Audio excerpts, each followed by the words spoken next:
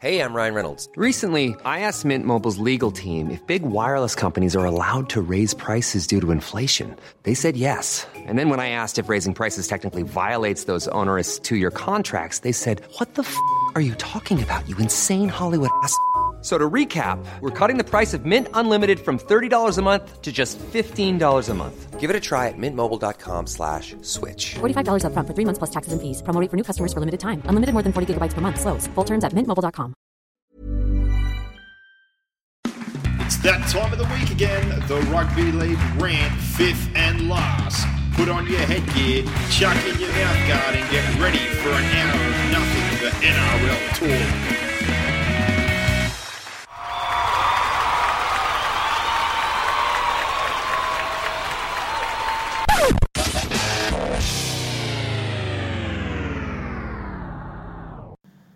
And here we are for another week of the fifth and last NRL podcast.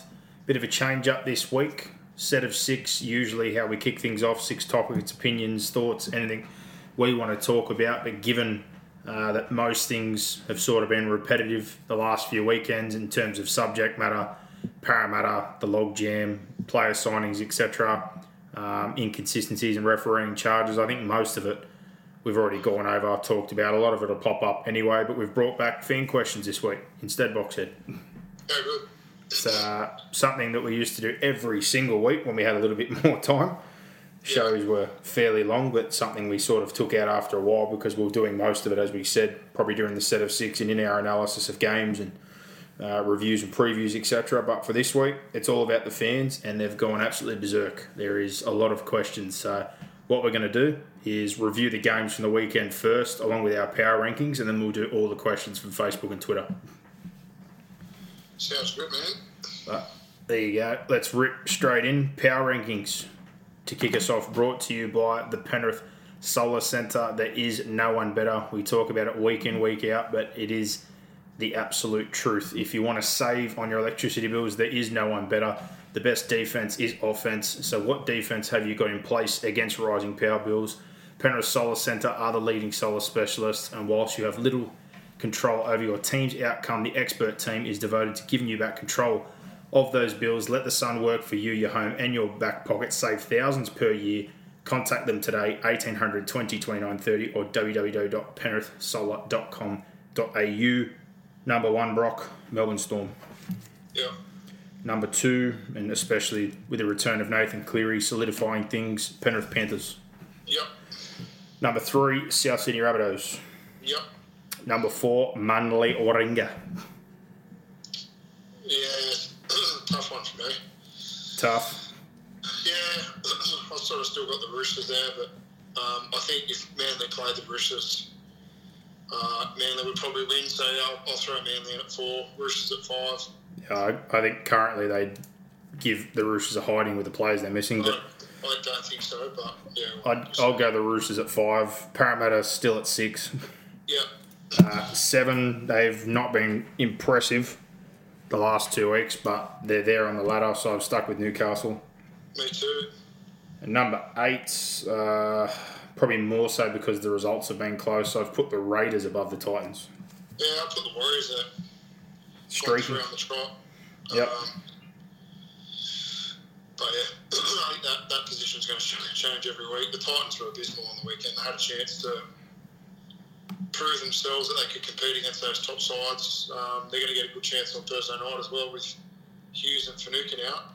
But I think the Titans are now none from 8 against top 5 teams this year. So that's a pathetic record.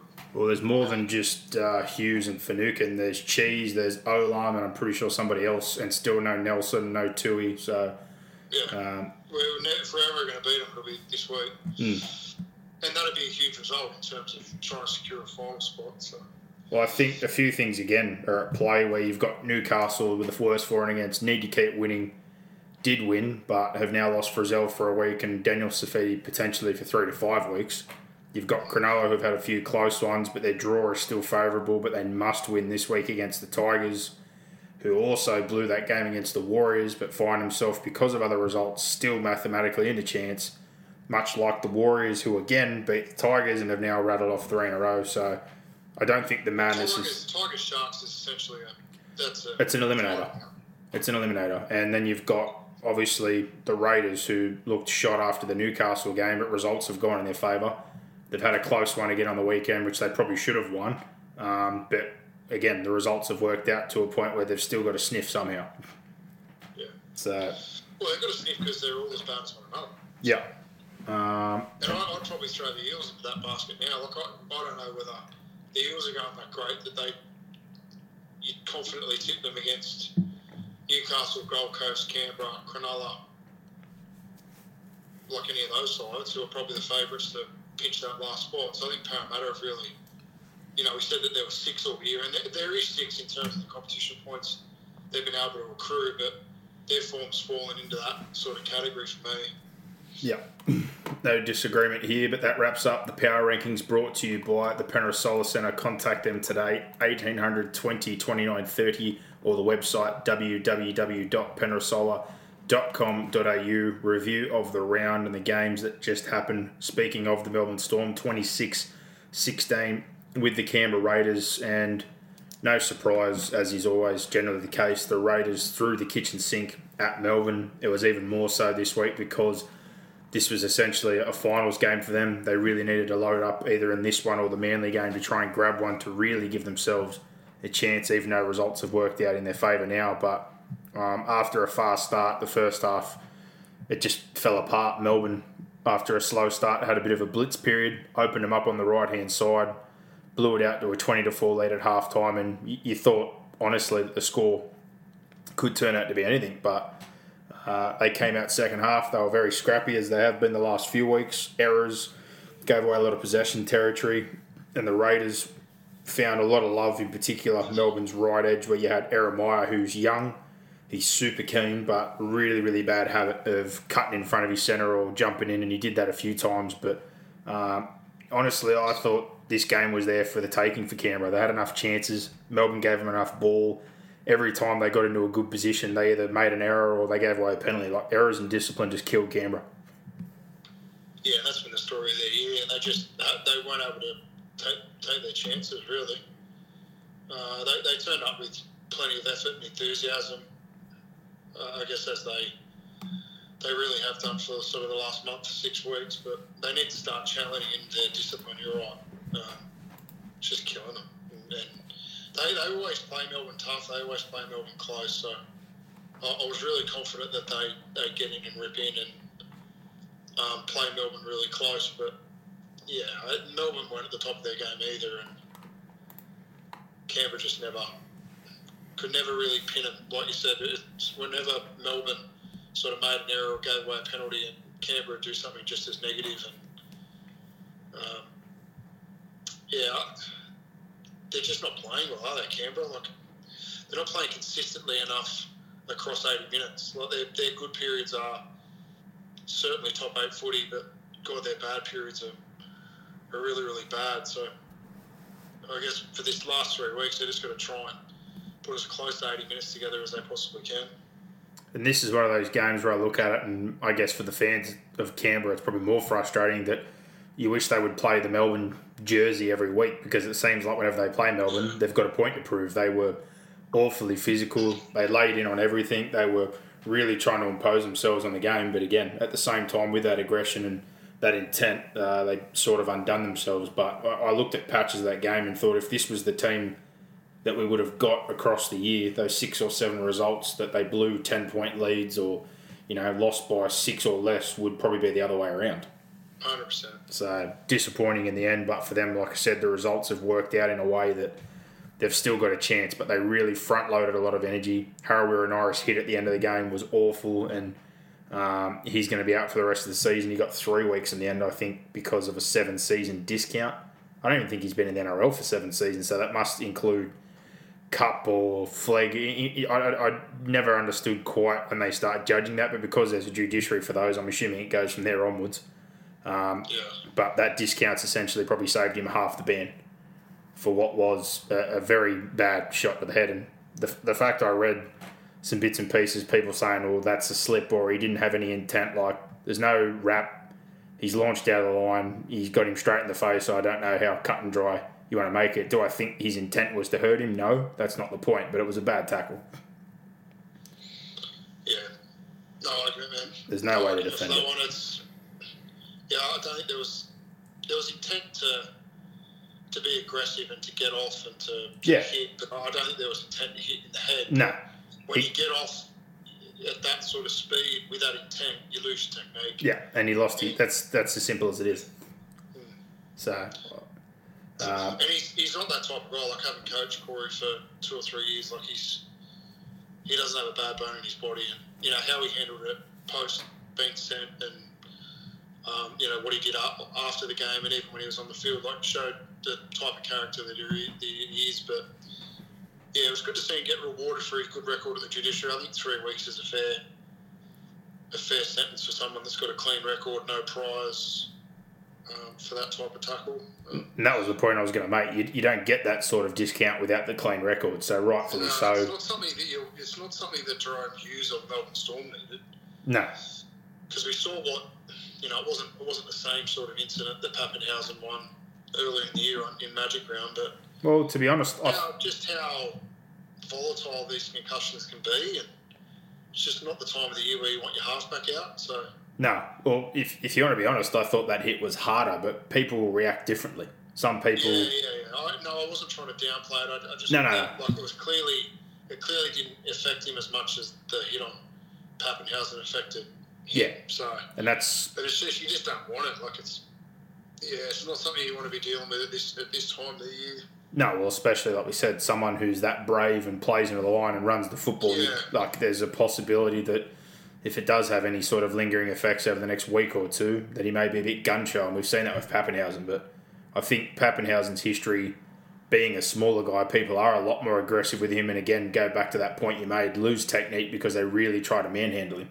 So at times, he's probably copped a few more shots, and we've seen him come back nice and slowly here, but just also the effect. They've proven that some people are a lot more susceptible to concussion and the long-term effects of concussion than others, and recovery and how they handle it. And for Melbourne's sake, fingers crossed Hughes is only out for a week or two at best, and he doesn't have those long-term repercussions like Pappenhausen did with the mood swings and the headaches and all the other bits and pieces that come with it. But for Melbourne, they roll on. The record is up for grabs to be equalled this week. They were far from clinical. Still, like we said, a lot of guys missing, and to come back into that team. But most importantly, they just keep winning. And for the Raiders, I thought Hudson Young had a massive game. Rapana's been very, very busy. Wyatt won, and Simonson's return yielding the hat-trick. But it's just another one of those moments where I look at it and, like I said before, the discipline, the errors, but that intent, if that was there all year, I don't think we ever would be questioning anything in terms of place of top 8. They would have been in the top 8. They would have probably been sitting somewhere like Parramatta with ease and clear of that pack. Yeah, definitely. So, missed opportunity, unfortunately, for them. But we move on. Panthers Dragons 34-16. The first half, I don't think Penrith could have given away any more opportunity, possession, and ball. But this one's all summed up by the point I made the other week. You put Nathan Cleary back in, and you unlock the rest of the team. He is the steering wheel. Luai played his best game in weeks. Matt Burton, who's already been outstanding, was even better with the freedom to float around the field and just be himself. Yo and his ability to link up was even more profound with Nathan back there. The kicking game, the control. Dylan Edwards is in more positive positions and handling the football and a lot more free and organ. Like, just everything flowed a lot better with Cleary there, and it made a huge difference. Yeah, he's just that. He links the side together. He sews the side together because he links, the middle to the left and the middle to the right. I didn't think it was their best performance, but it's certainly something to build on now that he's back. And don't underestimate the impact that it has having your halfback out for, during that 8-week origin period. Like, he's probably not really there for, at least 5 weeks of that. And then when he is there, you're trying to put him in cotton wool. They rested him, a little bit during that period as well, I think. So you just lose all that cohesion and that consistency that they built right up until, I think it was round 12 or 13 that they lost the streak against the West Tigers, and the origin period sort of hit. So, this demonstrates the impact that Origin has when you're a really successful team and you've got a lot of players in there like Penrith do. So I think it's the first step in them trying to rebuild themselves back into, some sort of version of what they were prior to Origin. So, and look, I thought St George for a lot of that game were quite good. Like their effort's always good. St George, they just can't seem to. They're similar to Canberra. They just can't seem to have really tidy discipline and concentrate for long periods of time. Enough time to put teams under pressure. So, yeah, look, I think the Panthers will just get better and better and better, and this week will be a real good litmus test for them because South are playing some good footy. So it's a good test for Penrith, and I think just as much for South Sydney as well. I think South are won, is it 10 in a row now, 9 or 10 in a row? So They haven't lost since Penrith beat them by 50. Well, there you go, yeah. And I think on the flip for Penrith, they're going to get back potentially Fish, Pungai Jr., etc. So they're going to be closer to full strength. And it's been clunky, like you said, so it's a real good test with your players back to start building towards finals. And I don't think a loss would really matter for Penrith, in all honesty, just because that period has had such an effect. But it's a real good test with everyone back on deck to see where you're at this time of the year. Yeah, you don't want to lose, but you don't really mind it. It's not. No, it's not like they're jostling for home field advantage or anything like that. I think. But I heard a few people talking like, well, would you try your hardest or would you show them everything? It's like, well, what Penrith play a style that it's all about, well, here's how we're going to play. You guys stop it. Yeah, well, and I think Souths are very similar. Like, they're left side heavy and they've certainly got their style. I don't think you're going to see anything out of the ordinary that's going to... Rugby league, no offence, sorry to interrupt. Rugby league, you don't really see much surprise. You do all the video, we do all the preparation, and it comes down to exactly what you just said. Can you stop it? Correct. Yeah. We all generally find tendencies in video and preparation and who's the key players and what they like to do. But like we've said about Melbourne for all these years, or the Roosters and their periods of dominance and the bits and pieces they like to do, if you can't stop it, it doesn't matter if you know it's coming. That's it, yeah. I think we all know the heavy traits to a couple of these sides, but my more point for Penrith is just what you said. Like, they've got through this period, they've lost some games, they've won some games, they've had injuries, suspensions, constant changes. This is probably the closest they're going to be to their first full-strength run. So I just think it's a really good time of the year to have a match-up like this. If they were in full flight like before, uninhibited, in form, no injuries, no Origin, I'd be backing Penrith to the hilt to probably defeat South, particularly the way they defended earlier in the year as compared to the Souths, and that side of the ball has been a real issue. But I think for Souths, this is a real good time to get a benchmark side, and I think for Penrith, it's a real good test for the first time, getting everyone back together and probably not having all that cohesion right now, but just to really start to steel them up for the finals. Yeah, exactly. On the Dragon side of thing in this, we've talked about it weeks ago. A lot of people went off about it, but we've been saying it. I've been banging my head against the wall saying it.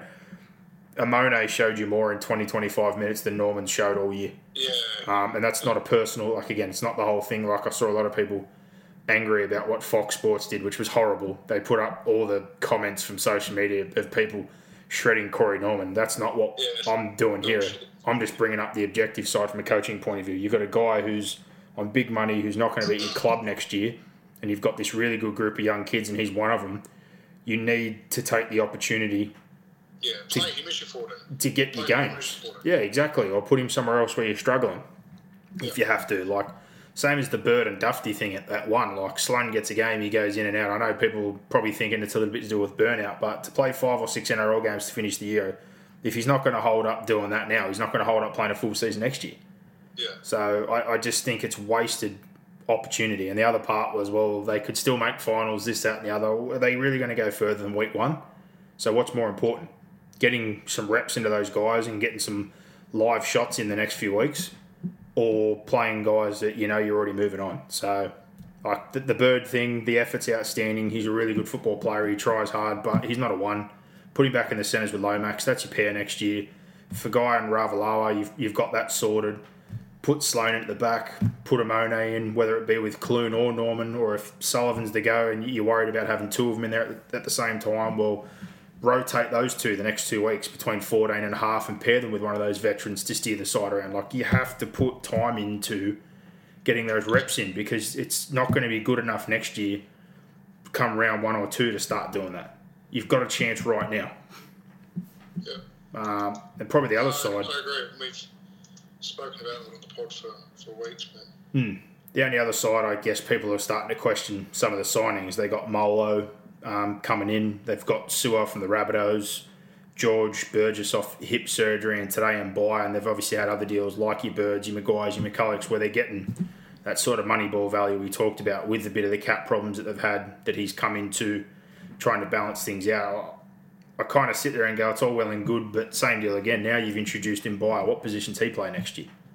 Does that hinder another one of these kids again? Are they looking at him as the potential 6 replacement, which stops Amone and Sullivan for another year? Does it stop Sloan from playing fullback? Does Hunt finally go to 9 and McCulloch, even though they've signed him for a couple of years, they sort of share that role? I don't know. I didn't really agree when they got McCulloch. They gave him 3 years straight away. I thought for the rest of this year was a good idea, and he does a solid job. But with the way the game's moving, I still don't think it's a real great long-term move. He's a good footballer, but if they want to play finals and they want to advance, I just think some of the moves they've made probably don't have bad value attached to them, but I don't think it's really advancing their football team. No, yeah, exactly right. It's like, well, the fact that you're going to go and get value screams to the fact that you can't attract quality. And that's the other side of it. And then they're talking about Kikau, like we spoke about the other week, $800,000, and the Cowboys, and for those two teams, it screams exactly the point. If he was going to stay at Penrith, he'd probably have to accept 600, 650 max. Whereas to go to a bottom 4 club or go outside of that and go play somewhere else to get that money, who do you think's going to pay that money? It's going to be a bottom 4 or a bottom 8 club. I think Penrith want to put Liam Martin in anyway. I don't think there's a real appetite to keep Kikau, to be honest. Well, the other thing is if I don't have an inside word into it, but that's the impression that I get. But salary cap's a salary cap. We already know they've loaded up heavily on multiple players, so there's going to have to be someone leave the team at some point in one of those positions. Martin's there. Tago's showing some glimpses. Like, you don't debut a kid at 19 years old if you're not a big fan, so he's more than likely. Well. They found a bit of value in a couple of guys there. I'm sure they'll try and find someone on the market and or internally, but yeah, just I look at some of the moves like a Sewer and I'm like, well, he can't get a run in his team right now. Yeah. Like, I know he played Origin, but we know they're short of injury, and I've always liked Jaden Sewer, but it's been 4 or 5 years now, and we're still not seeing consistent NRL football. I'm sure they paid an okay price, but is that going to fix your problem? Like, just getting George Burgess off a major hip surgery probably for a cheap price, is it just rolling the dice because it's cheap? Are you going to try and just see what happens? Molo, again, got a debut really off injuries, got dropped from his own Cowboys teams, back in now, but that deal was worth reportedly $500,000. I don't think that's value. So I look again, I'm more frustrated from a Dragons fan, like, fucking play Amone, play Sullivan, play these guys as well in conjunction with trying to recruit. Like, if we're just going to get veterans and plug it up and try and be a middle rung team and block that, you're going to lose them. Yeah. Like, if Sullivan doesn't get a run next year, I'm not saying he's a home run, but someone will take a chance on Sullivan. Yeah. He will go. He's got 1 year left, and then, if that happens with Amone over next year and he's blocked out and doesn't get that chance even though he's young, I know they've got him for another 2 years on top, but who's to say he doesn't try to push his way? Like, there's only so long you can hold back. Yeah. And probably one of the bigger moves, and I don't know about their fans, but like, after all they did for Jack, I knew they were going to re-sign him, but that deal is long. It is long, and it is big money, and the rules changed, and like, he's doing okay, and I know another off-season probably helps, but I don't really think for that one either they've got value for money. He's my age, or a year younger just. He's missed 2 years, and he signed, I think, until 24 with a player option for 25. Yeah, it's a long way away. Like $750,000 or somewhere around there for someone who hasn't played for 2 years. That they're getting value in a few spots, but I think they're blocking development pathways in a few others, and they're making some money ball moves for what I think, again, is potentially not going to develop the side any further. So, just my opinion, but we'll see what happens there. And for Penrith, like we said, bit of ring rust, but good signs for all those players around Nathan, getting some guys back, and they'll keep building on top of what they're already doing right now, and we'll get a real good glimpse of them this week. But Roosters Broncos. Fucking hell, this was strange. I don't really know how else to describe it. Brisbane's effort and intent has been so much better the last few weeks. The Roosters, to keep playing the way they are, lost Angus to that suspension. Jared had to be rested with all of his issues. Punch for punch, it was a weird old game. They were behind for 70 minutes. They found a way back into it, but the finish was just out of control. The field goal to then turn into the Radley moment and the penalty for the missed field goal to then go down the other end, make an error, have like their I think that was like their third successful challenge of the night for something the bunker didn't pick up or no one picked up live, and then another penalty goal to win the game. Like, that was just a fucking crazy 10 minutes. Crazy, yeah, it was crazy, yeah. But I agree with the Radley incident.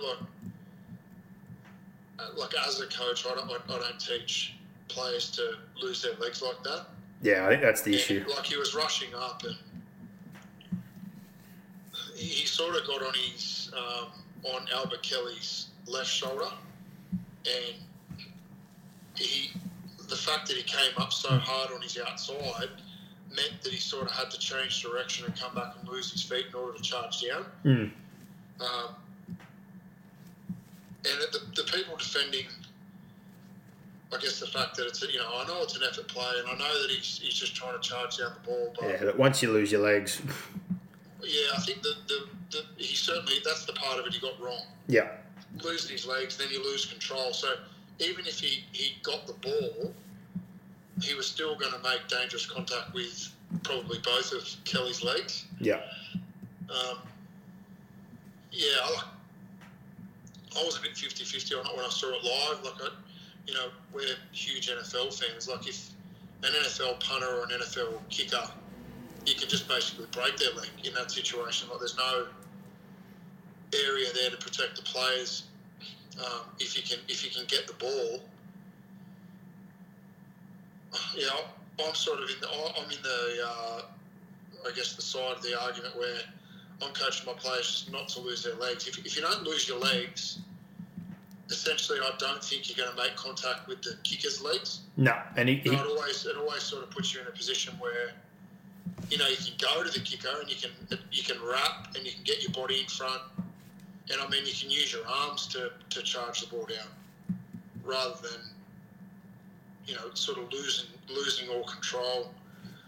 And a lot of the time when you lose your legs, you hit the planting leg of the kicker, which is, I think, what we're trying to eliminate.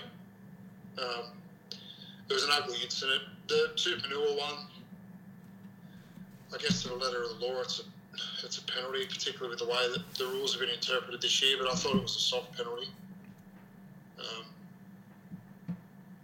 But again, I'm okay with it.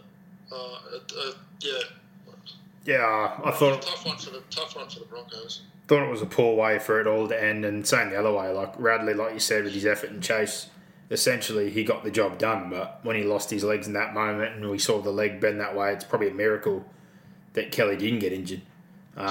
He didn't have intent to hurt him. He's just made the effort to get there, but the end result has definitely had an impact on why you've seen the penalty. And I think if he doesn't lose his legs and gets across, miss or no miss, or he runs into him and just knocks him on his ass, probably just tackles him, which is it's a different story. But that as soon as he landed on the leg and lost his legs, I thought, this is probably going to be a penalty. Yeah. Speaking on that, and the one at the other end, James Tedesco, he must have a fucking good eye, because when he called that, I was like, I didn't even know you could challenge that. But he got, I think, 3 right on the night, and it come up good for him multiple times.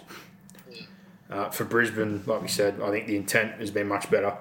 Some of those slight changes, a couple of the guys they've introduced, just simplifying things. Thought New was pretty good again. Haas has been outstanding week in, week out, and just some of those guys, like we said, that are just purely effort guys, like your Hetheringtons, or giving Ricky that second chance and the nice try that he scored and the way he controlled his body. They're just doing the simple things right. And a few of the guys that have been reintroduced and given a second opportunity, but now they've got Donaghy and obviously Icon doing the cap and sort and all the rest of that side. I think it's probably freed up Walters, because let's be honest, he's not the kind of guy who's going to run a whole operation. Coaching should be his only focus, and that is the case now. I think Just, yeah, if they keep going this way, it's a good building block. The move to get rid of Croft to be able to hold on to New is a positive. We've seen Willison. We've seen a bunch of other guys blooded. I've seen Piakura named the last few weeks. Surely we see him before the end of the season as well. On the Rooster side, Tedesco I thought was outstanding, but on the same time, without being too critical, I thought he well overplayed his hand the other night, and they've done a much better job the last few weeks sort of balancing, using him almost as an extra half, letting Hutchinson steer and kick, let Walker pick his moments, and then they've had Manu almost as that second floater. But the other night it felt like, I absolutely love Teddy. He just really wanted to be on everything, wanted to throw every pass, wanted to be in every single play, and like brave as, bleeding from the mouth, busted up. He had a huge game, but I also thought he'd come up with a lot of shit errors or forced errors, and they didn't find a way to incorporate Manu as much. There was a lot of double sweep shapes and leads and inside balls and things where he was floating around, but they just seemed to have found a way to not really involve him.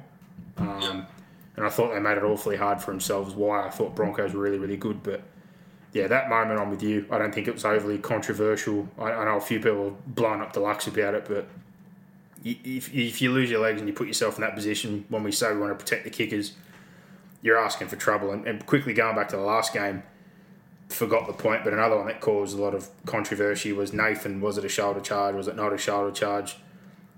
Like, if you want to be technical, it was a shoulder charge. I can understand. Yeah, the action was a shoulder charge. Yeah, I understand the frustration. They just said the impact wasn't forceful enough. So, but it still can. But that's sort of been the argument. Like, okay, so now we're allowing. It's a shoulder. Yeah, it's a shoulder charge. Measuring force. So we're sort of contradicting ourselves a little bit. I don't have a problem with it because I think it was, it's his first game back. He's trying to protect that arm. I get that. But what I have an issue with is how many previously and into the future that we're going to get wrong on it. I think we've got this one right. Like, it just seems like common sense to me. But the action, we need to work out whether we're penalising. Yeah, for a shoulder charge. The action, or we're going to then start measuring force and wrapping motion, which is all. I think it's just dangerous and it's very subjective. There was certainly no effort to wrap his arms. He tucked his arm down beside him, which is two of the criteria. I think the one that they let him off on was that he there was no whiplash and there was no force. So, look, I think the whole judiciary and match review committee system needs to be overhauled and thrown in the bin. But we said this 3 or 4 years ago, so I feel like we're just going round and round in circles on things like this. I probably would have charged him, but I would have charged him with a grade 1 and a fine, just to be a warning that I understand it's not a forceful shoulder charge, but it's still a tackle that we're trying to eliminate from the game, and I feel like it may set a dangerous precedent. I don't know. That's just my gut feel that for anyone who now gets done for a shoulder charge, we'll use that as an example. Particularly if the force is similar. Well, he didn't even get charged for it. Yeah, can you not use it as an example? You can't. No, well, that's people's frustration. It was cleared in game, but then Hook brought up the Ravalawa ones. I know they're a little bit different, but you want to talk about target zone? Like, he stupidly jumped at someone and hit him in the stomach without wrapping his arms. But if you're going to get pinned multiple weeks for something like that and then not pin the other one, it's just more that word we keep coming back to, which is consistency. Yeah.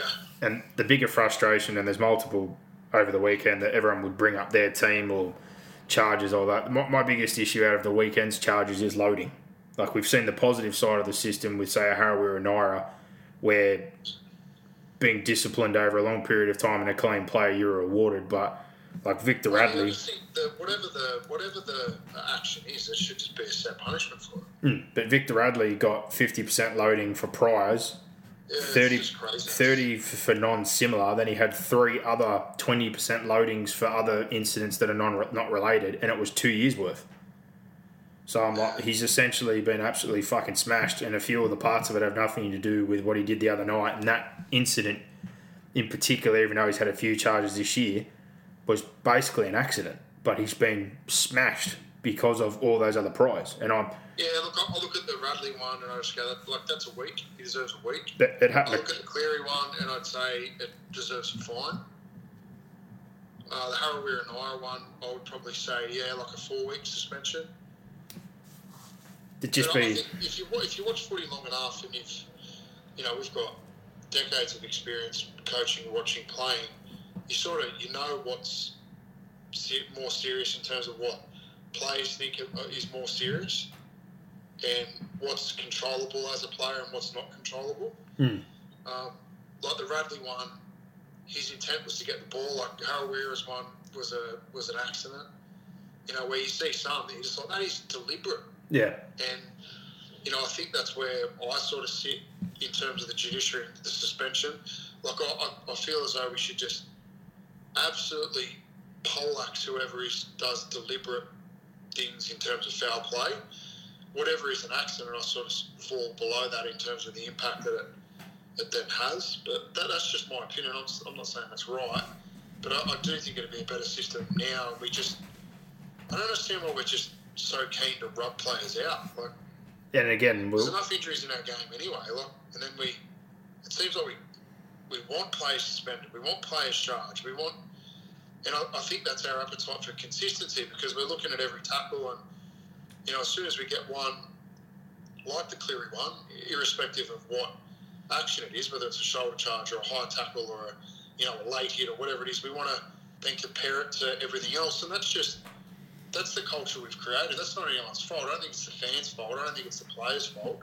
I don't think it's, sort of the judiciary or the match review committee's fault. It's just where we've got to as a game. So we really need to just push the reset button on it and work out what the priority is. Like, is the priority to rub players out or is the priority to minimise how many players are rubbed out unless it's something that's really severe and deliberate? Again, priors need to be the same charge. Yeah, I don't think you should have priors. I do, but it depends on the grade. If it's a grade 1 or contrary conduct or something minor, I don't understand how you can keep carryover points or keep getting punished. If you're done for reckless or for tripping or kicking or things of that nature and you have repetitive incidents, I can understand the punishment. But also, priors within 2 years I don't agree with. I think that and carryovers needs... If I'm speeding down the road today and I get caught, I get the same fine in 2 or 3 years or 2 or 3 months because the offence is the offence. You don't sort of get any more or less because you've done it before. I don't know whether that's right or wrong. I just think for a sport, maybe if it's deliberate, maybe if it's if you say that we're going to have 3 or maybe 4 grades, if it's a grade 3 or a grade 4 and it's similar, then you get loading maybe. But for your grade 1 and your grade 2s, which are largely accidents or non-deliberate, I really don't think we should have loading. I just hate seeing players not playing when they're fit and healthy. And carryover... Provided that they haven't done anything severe and taken another player out or done something really deliberate. And carryover points, I've said for ages, you should lose 5 every week. You should just not have them. Well, again, but if they want to have carryovers, it needs to be a way to make them disappear. You shouldn't have to wait a whole year. Okay, so if you land with 70 points or whatever... Every game after that, 5 points go off. So if you're doing the right thing and you don't get charged for 8 to 10 weeks, etc., you're going to be losing the majority of those points, or 10, whatever it is. I don't think it should be 10 points a week. But there's got to be a way. And then again, like priors for 2 years, unless it's something that's major or a higher grade, there shouldn't be loading. Should you only have carryover points for a similar incident? Oh, well, you could have that, but that's the whole point again with loading. I don't know, man. Like it's a deep dark hole if you really want to go down it. But I think we both agree that there's a better system. I think most of the people listening would think. Well, there's a better way to do it. Needs to be simplified first of all, because again, like for Radley to have all these other things factor into it for something he's never done before, and then have loading for repeat offences, and then 20% 3 times for non-similar offences plus the carryover, it's blowing up into something fucking ridiculous. And Angus Crichton last week's probably the best example of all. It was an accident. Martin's the one who's backed into it. He had no intent to land on the crusher, but because he's had one before, the loadings essentially was rubbed him out. Yeah. And I didn't think there was intent on that one at all. That one was more on the attacker. And we've said this before. All the rules now and everything is geared towards the attack, not the defence. You get punished in all senses as a defender. But if I run and smash your face in as a ball carrier, which again, it's impossible to stop, I get all the advantages in the world. Like, at some point, a bit of common sense. I thought easily a couple of ex-players on a board last week could sit there, look at that one and go, there's no intent there. It's an accident. But he missed 3 weeks now. Because they go, well, you've done it before. It's like, we may have done it before, but this one's purely an accident. Yeah. So now we're going to fucking rub him out until finals? Like, it's, yeah, I don't know. But off the bandwagon, they're wrapping up that game. Just think there's better ways to use Manu like they've done prior weeks. I thought they found a lot way to balance out their spine, get him involved. And Tedesco the other night, I get it. He's been leading from the front. He's been trying to be involved in everything, and he was great again. But I also thought he overplayed his hand a bit, and they needed to find a way to involve Manu a bit more. And big rap also to Liu and Tokiyaho. They've been missing key forwards. Those guys have been okay this year, and Toki's been injured, but they both had big games, big minutes, big meters. Controversial and heartbreaking for Brisbane. I thought they were very, very good, but yeah, that ending was fucking insane. That's for sure. South Titans probably doesn't need a lot. 36-6. This is one of those ones again where they finally got a test after putting some good form together, and they failed. And for Souths, I look at them and I think this is just another game where they did what they needed to do. It's not an 80-minute performance. They didn't go on with it. They weren't ruthless, but when the game mattered, they've done what they've done all season. When they turn it on and pull you apart, they can rack up points at will. They can just embarrass you with their attack. They can pull your edges apart. Their left-hand side with Cody Walker, he's just been having an absolute field day. The combination with Latrell, their forward pack's been getting better. To me, this is just another example of they did what they had to do, and then they pulled up the handbrake. They were pretty average for the second half, and like I said, just basically got through the game. Yeah, agree. It just shows you the gap. The Gold Coast defence isn't good enough to stop really good attack. Their set-ins were poor. They made far too many errors. And yeah, South were never really tested. I think maybe for the first 15 minutes it went a little bit end-to-end, but I never really felt like the Gold Coast were going to win the game or even threaten to challenge South Sydney for any real long period of time. It wasn't a great game to watch. Even as a fan, it was one of those ones you just thought, okay, this is a bit of a mismatch, and you felt like Souths were playing with the pom-pom a little bit, the kitten playing with the pom-pom in that second half, and yeah, the Gold Coast sort of knew that they weren't going to win, so it sort of fizzled out. I think it's a pretty true reflection of who both teams are. I think the Gold Coast aren't quite, near that quality of South, or in that top tier of they'll go, close to playing in a grand final. If not, they'll be in the grand final. They'll certainly be in a preliminary final. Most people would think that. So, whereas the Gold Coast is sort of scrapping just to make the 8, which will be an achievement for them. So. Yeah. Hopefully we give a better account of ourselves on Thursday against Melbourne. Yeah, I think, again, with the troops they've got out, it's a great opportunity. But, yeah, I think for Holbrook, the most disappointing thing is he said this is a real test, and it was all over, essentially, in the first half. And edge defence and defence in general has been the big difference. There's been no question about attack and individual talent and some parts of their game that are impressive. But if you ever want to be a finals team where you want to take that step forward, you've got to be much more consistent, in particular defensively, in the decisions you made. And Cody Walker, again, I don't think he's got anywhere near as much credit as Tommy or Cleary or a lot of guys this season, but he's been outstanding. Yeah, he has been, mate. I really think they've been ticking along. They haven't had a lot talked about them, but a lot of guys have improved, and it's very similar to a lot of years with Wayne Bennett or like last year. Just waiting for them to sort of explode at the back end when they play a big name. This weekend's a good opportunity. I said that after they got slapped twice by 50. I just feel as though they're just going to cruise and they know that they're going to probably be top four, and they are, and then now they're not really fighting for home field advantage, so they're just waiting for finals footy, the Rabbitohs. Yeah. Moving on from that one, Tigers, Cowboys. There was a few games over the weekend that were low, and this was one of them. The Tigers, some good patches, but again, like the last few weeks, they can't maintain the rage. They should go on with some of these games. They blew the Warriors one. They didn't blow this one, and the Bulldogs one, obviously, they didn't either. But just, if they're really serious, you've got to go on with these wins. Like, to get out to 24-6, they played some pretty decent football early on. Brooks had his hand in a few nice shapes there. They've had that long side shift that they come up with, the nice no-look kind of, front to back look to Kel Matualagi, etc. The finish, though, like that stuff, if you're Michael Maguire, you wonder why he says fuck so much on Tiger Town, watching stuff like that.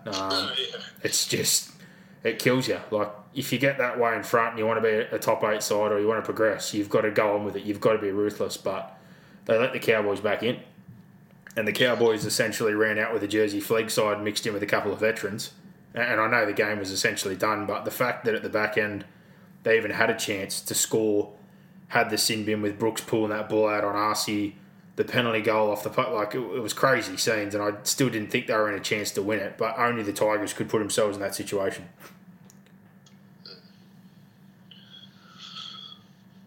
Yeah, it was just a really, really ordinary game. I think the big takeaway for me was the set ends, just the kicking game.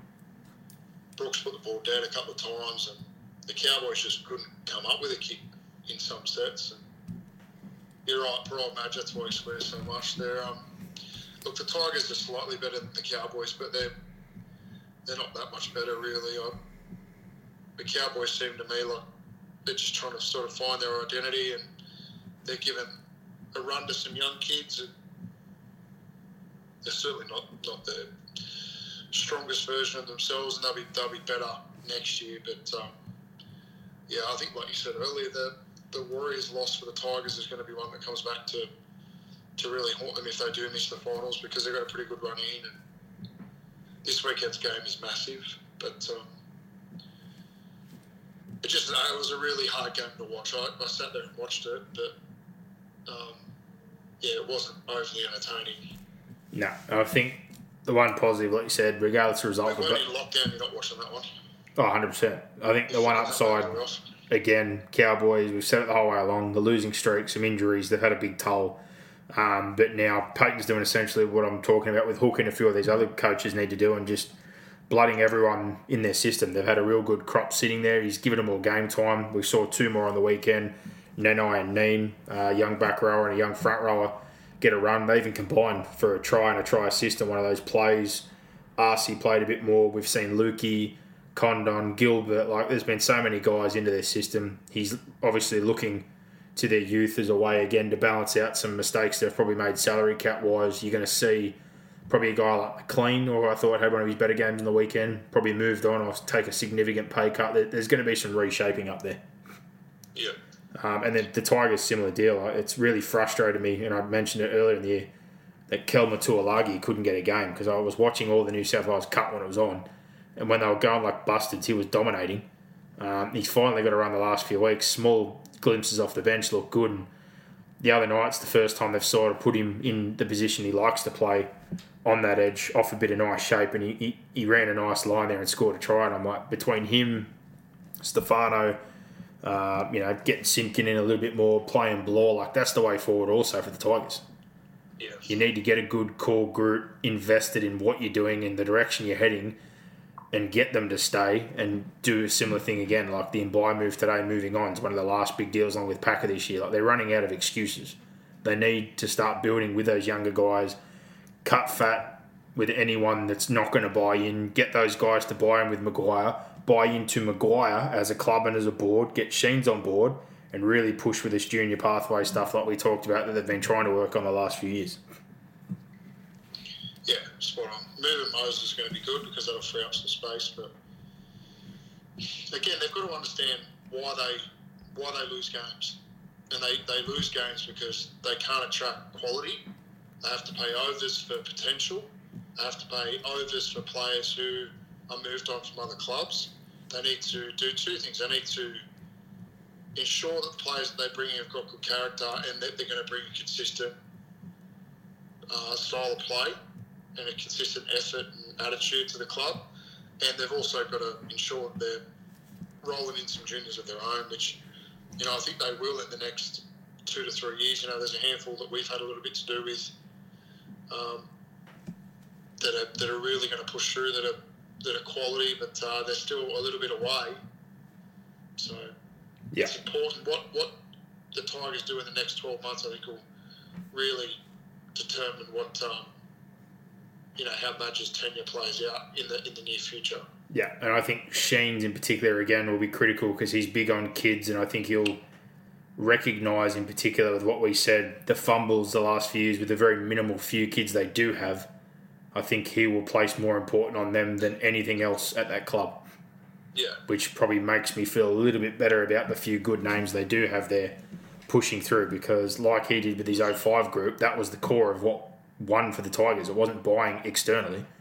It was a core group they had internally, pushed through, mixed in with a couple of veterans or guys that were there for the right reasons, and it came together. And it built a core group that consistently played finals football for a period of time. Yeah. So, moving on from that one. One more thing out of that game. Again, we talk about inconsistency over the weekend, about calls, penalties, what's a shoulder charge, what's not, what's a bin, what's not. The Brooks sin bin at the end where he pulled the ball out from Arcee, and then the one in the game against the Roosters where Mead comes in, third man, pulls the ball out, and the ref says there's no intent to strip. Like, for fuck's sake. It's just... Yeah. That was another one over the weekend that made me angry afterwards, where I'm like, can we honestly just be fucking somewhere on the same page in between games? Yeah. Yeah. Madness, but I digress. I'll leave that one alone. Manly Eels doesn't need a whole lot of summary. 56-10. 2 words. Rock bottom. We've talked about it at nausea in the last few weeks. I can go over it again and again, but how many times can you say it? They're going the wrong direction. I don't know how they can fix it. We know what they do well. We know what they do poorly, and I don't see a fix this year. And we said it before this run started that they're about to go on a murderer's row. They're going to find out what they're made of, and it's burning and just crashing epically. That's 4 in a row. They're losing players along the way. They're looking worse and worse every week. First it was Campbell Gillard hurting his groin. Now Madison's going to be suspended for a period of time. They've rotated their back line. They've tried to do things to fix their edge defence. That's got worse. Their spine is not delivering. They've lost Marnie for the rest of the year. The chatter's getting louder. Now they're talking about bickering over hotel rooms, which I think's, to be honest, journalism sensationalising things. Like, I think that's a crock of shit, but the stuff about the board, the selection committee, potentially O'Neill and Arthur not getting along, that stuff's a lot more serious, but yeah, they were fucking dreadful. Yeah, they were awful. Manly were good. 100%. Parramatta, they don't have a plan B. We've been over it. Like what I've said about Parramatta still applies. They look stale, they look bored, they look unenthused, tired, lethargic, lacking energy, all those things. Yeah. Again. And they look as though they don't trust the game plan, they don't trust the style, they don't believe in the style. Their key players, particularly their spine players, are not playing anywhere near where they need to be, neither are their middle forwards, and it's as simple as that. And I think, of all people, they're the ones who have done the hard yakka for the most part of the year, but they're the ones that particularly have seen to have hit a real flat spot. And even off the back of the good that they were doing, I think in big games they don't get enough out of their spine. And it looks particular for them that it's almost got to a point where they're like, well, fuck, even with us doing our job or doing what we've done to dominate the early part and get these results, we don't get enough out of our, like we said before, key players and then their back line. And then defensively on the edges, they just got absolutely schooled the other night. And I'll probably tell you a sadder thing for me, and we've given a fair bit of criticism in the past about his errors, rocks and diamonds, defence, attitude, just a lot of things. I actually thought the last few weeks, and it's scary for me to say this, that Wanga Blake's actually been one of their better players. Yeah, that is scary. In particular last week, not so much this week, because anyone could look at the stat line and go, he missed 4 tackles, I know that. But the other edge, Opacek missed 8, Moses missed 6. They got carved up on their edges. But it's more the intent. And even last week, he had 200 metres, lots of carries. I'm like, fucking hell, if he's one of the guys that's trying the hardest for standing out, Yeah, he's trying. That's we've already talked about it. If you're a first time listener, you're probably saying, "Fuck, well, explain it to us." But we've gone at nausea in the last few weeks and over the time about recruitment, retention, squad, culture, club situation. Like we've gone through a lot of it, but more importantly, they have to win this week. They're playing the Cowboys. They have to win this game. They have to find some sort of joy and energy in their rugby league, because after that they finish again with Storm and Panthers. Yeah. This could be... It wouldn't shock me if they got beat this weekend. It wouldn't shock me either. It really wouldn't. But if they burn out losing all these games, or at least win this one and then go loss, week one, just low on confidence and get rolled by somebody... we talked about the other week, fair or unfair on Arthur, and I think he's done a hell of a job considering the hurdles that have been thrown at him and going through that rough period. But it's just the drums are beating louder and louder. But the talk this week about potentially Fittler or a Serraldo or somebody else, like if they think that's going to fix the problem, they're fucking kidding themselves. Yeah. Like they need to sort out again, not just roster and club and in the group, but like if there's problems with your football manager and your coach, you've got to sort that out. Yeah, definitely. If all those guys are pulling in different directions and you wonder why you're getting bad results, well, you fucking just answered your own question. If you think bringing in a rookie coach who has no say with a football GM and a selection committee, that half of them don't know their elbow from their arsehole in terms of football is going to get you going in the right direction, you're also kidding yourself. The only reason you move on from Brad Arthur is you are sold you are getting a better coach. And we've talked about it before, rightly or wrongly, the only person who's available on the market, ready to go right now, who I would consider, because they're not going to be getting Wayne Bennett, is Flanagan. And that's a controversial pick, and I don't think he's going to be able to fix it in 12 months, but he's a proven club builder in a much worse situation with less funding, less juniors, and the job he did over there, but comes with some baggage and some controversy. So if you're willing to go that route... Yeah, he's been a para before, though. He was a para a long time ago, early 2000s, so... But other than that, history there. Yeah, if you go that route, that's the only. I also feel as though if wherever Flanagan goes, you're going to get his son. I agree with you, but I also think the style of Flanagan and what we've seen in the past and recruitment and older, harder heads and the way he likes to play his football, that there'd definitely be a transition period. I don't see him being a fan of a Gutherson or a Mitch Moses. There's a couple of guys there I look at straight away and go, they'd be gone. Yeah. Like, they're not to the way or the style of football he plays. Like, I don't even think the Gutherson thing would be a discussion. I think he definitely wouldn't get re-signed. The Moses deal has only just got done, but I think he wouldn't be a fan of that deal either.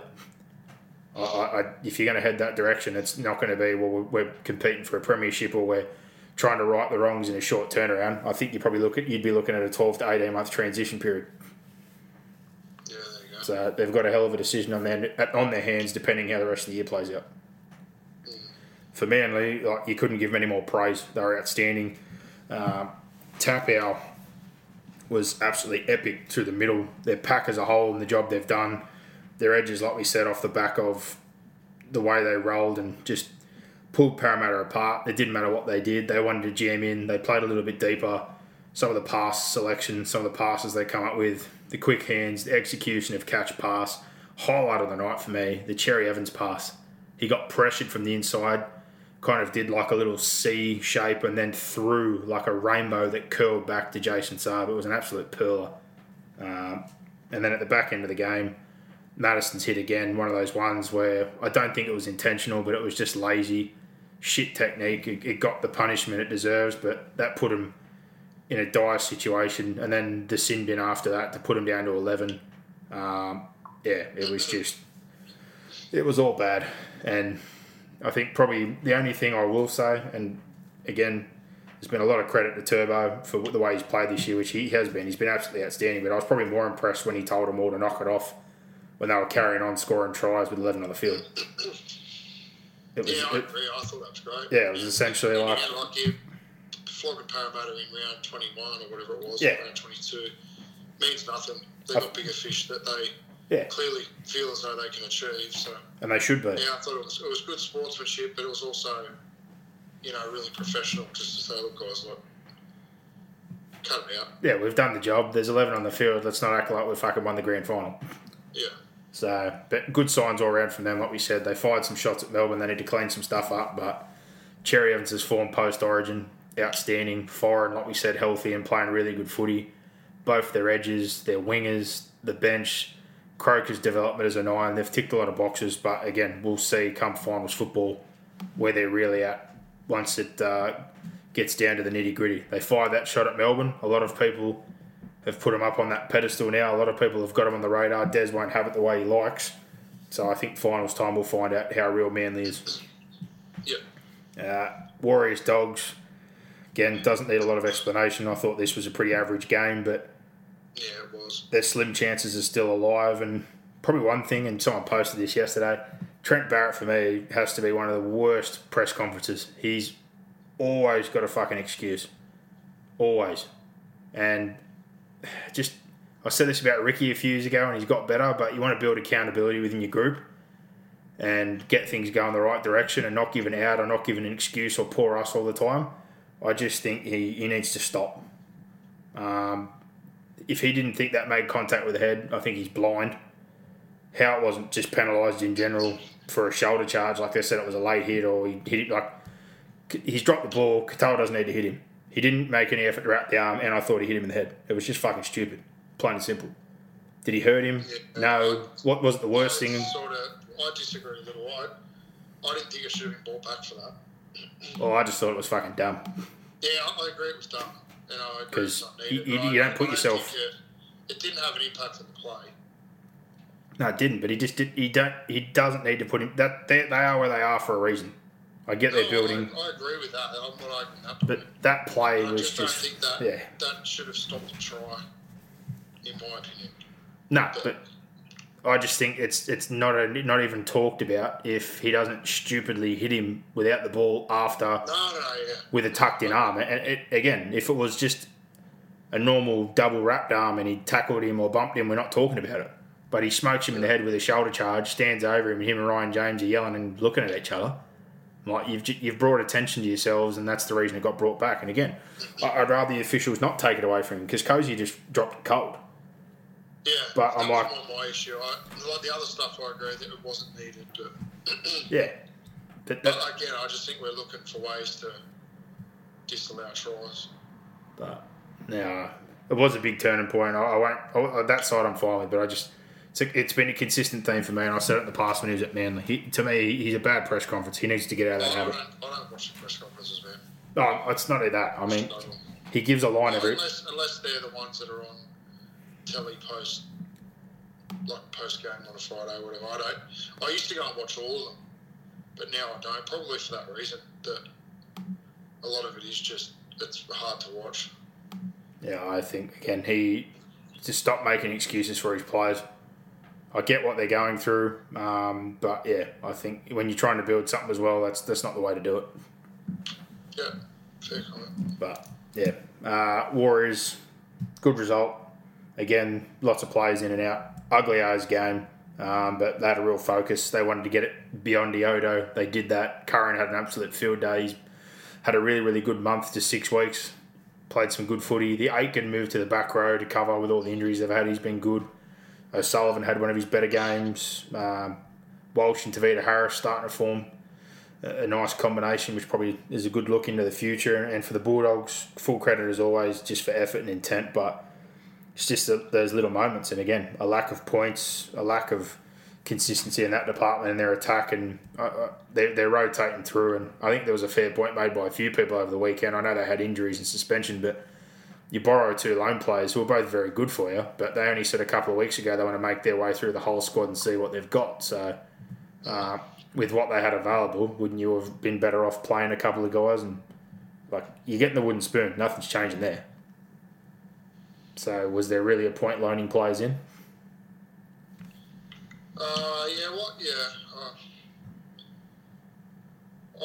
It's a tough one. I tend to think, you loan your players in, like you want to put your strong side out there every week. But I think they know what they've got, and I think they know that they've got some holes, and I think they know they've got some contracts they need to move. Oh, God, yeah. I just saw that side. I don't know. I think the mentality's probably changed a little bit with Gus walking in the door as well. Like, I'm not sure he would have been real happy with just folding things up and being happy losing. I don't know that for sure. But it's just a hard one. You don't really. I know they're short. Don't get me wrong, but I'm just like, well, your season's gone. Use some of these younger guys. Use anyone you've got in a fringe. Push in like a Horsburgh. Like you've got Tapine, who you've had a look at a few times. He's come to your system. He's played junior Kiwis. Like you're not going to give him another run. You've had Dory like in and out and different starts. You've given Patolo all the way from Flegg all the way up to playing first grade. Anyone who's in that bubble, who's self-contained in your bubble, under contract, under a development deal, under any sort of contract at the moment, I'd just be playing because they've still got a lot of gaps to fill for next year. They've got a lot of guys they haven't made decisions on. Like you said, they probably have an idea on.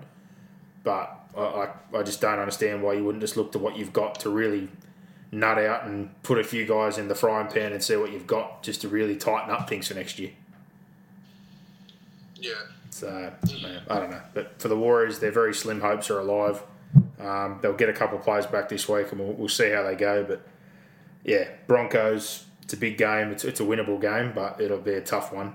And to finish us off, this was a game that I had high hopes for, but it was pretty disappointing in the end. Newcastle, Cronulla come down to some penalty goals in the second half. Plenty of feeling, but it was ugly. It was an error fest.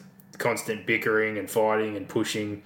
Newcastle score in the first minute and then just decide that they want to play side to side, just like they did the week before.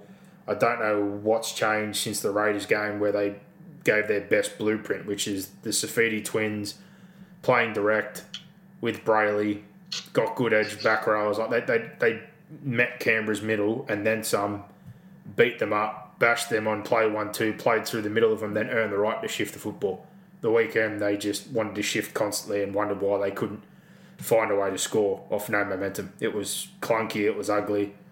I thought Cronulla honestly might have been the better of the two, and the penalty at the end was pretty harsh, I thought, because there's such I thought the harsher one was where they wheeled the Knights back and into the end goal and they got penalised. That led to that penalty. So well, that's another one. Like fuck, sometimes you see a guy get wheelbarrowed fucking 10 metres. That one is classic. Like that, wherever it's near a perimeter, a sideline or an in-goal line, or the referees call held as soon as they look as though they're going to go over the sideline or into the in-goal line.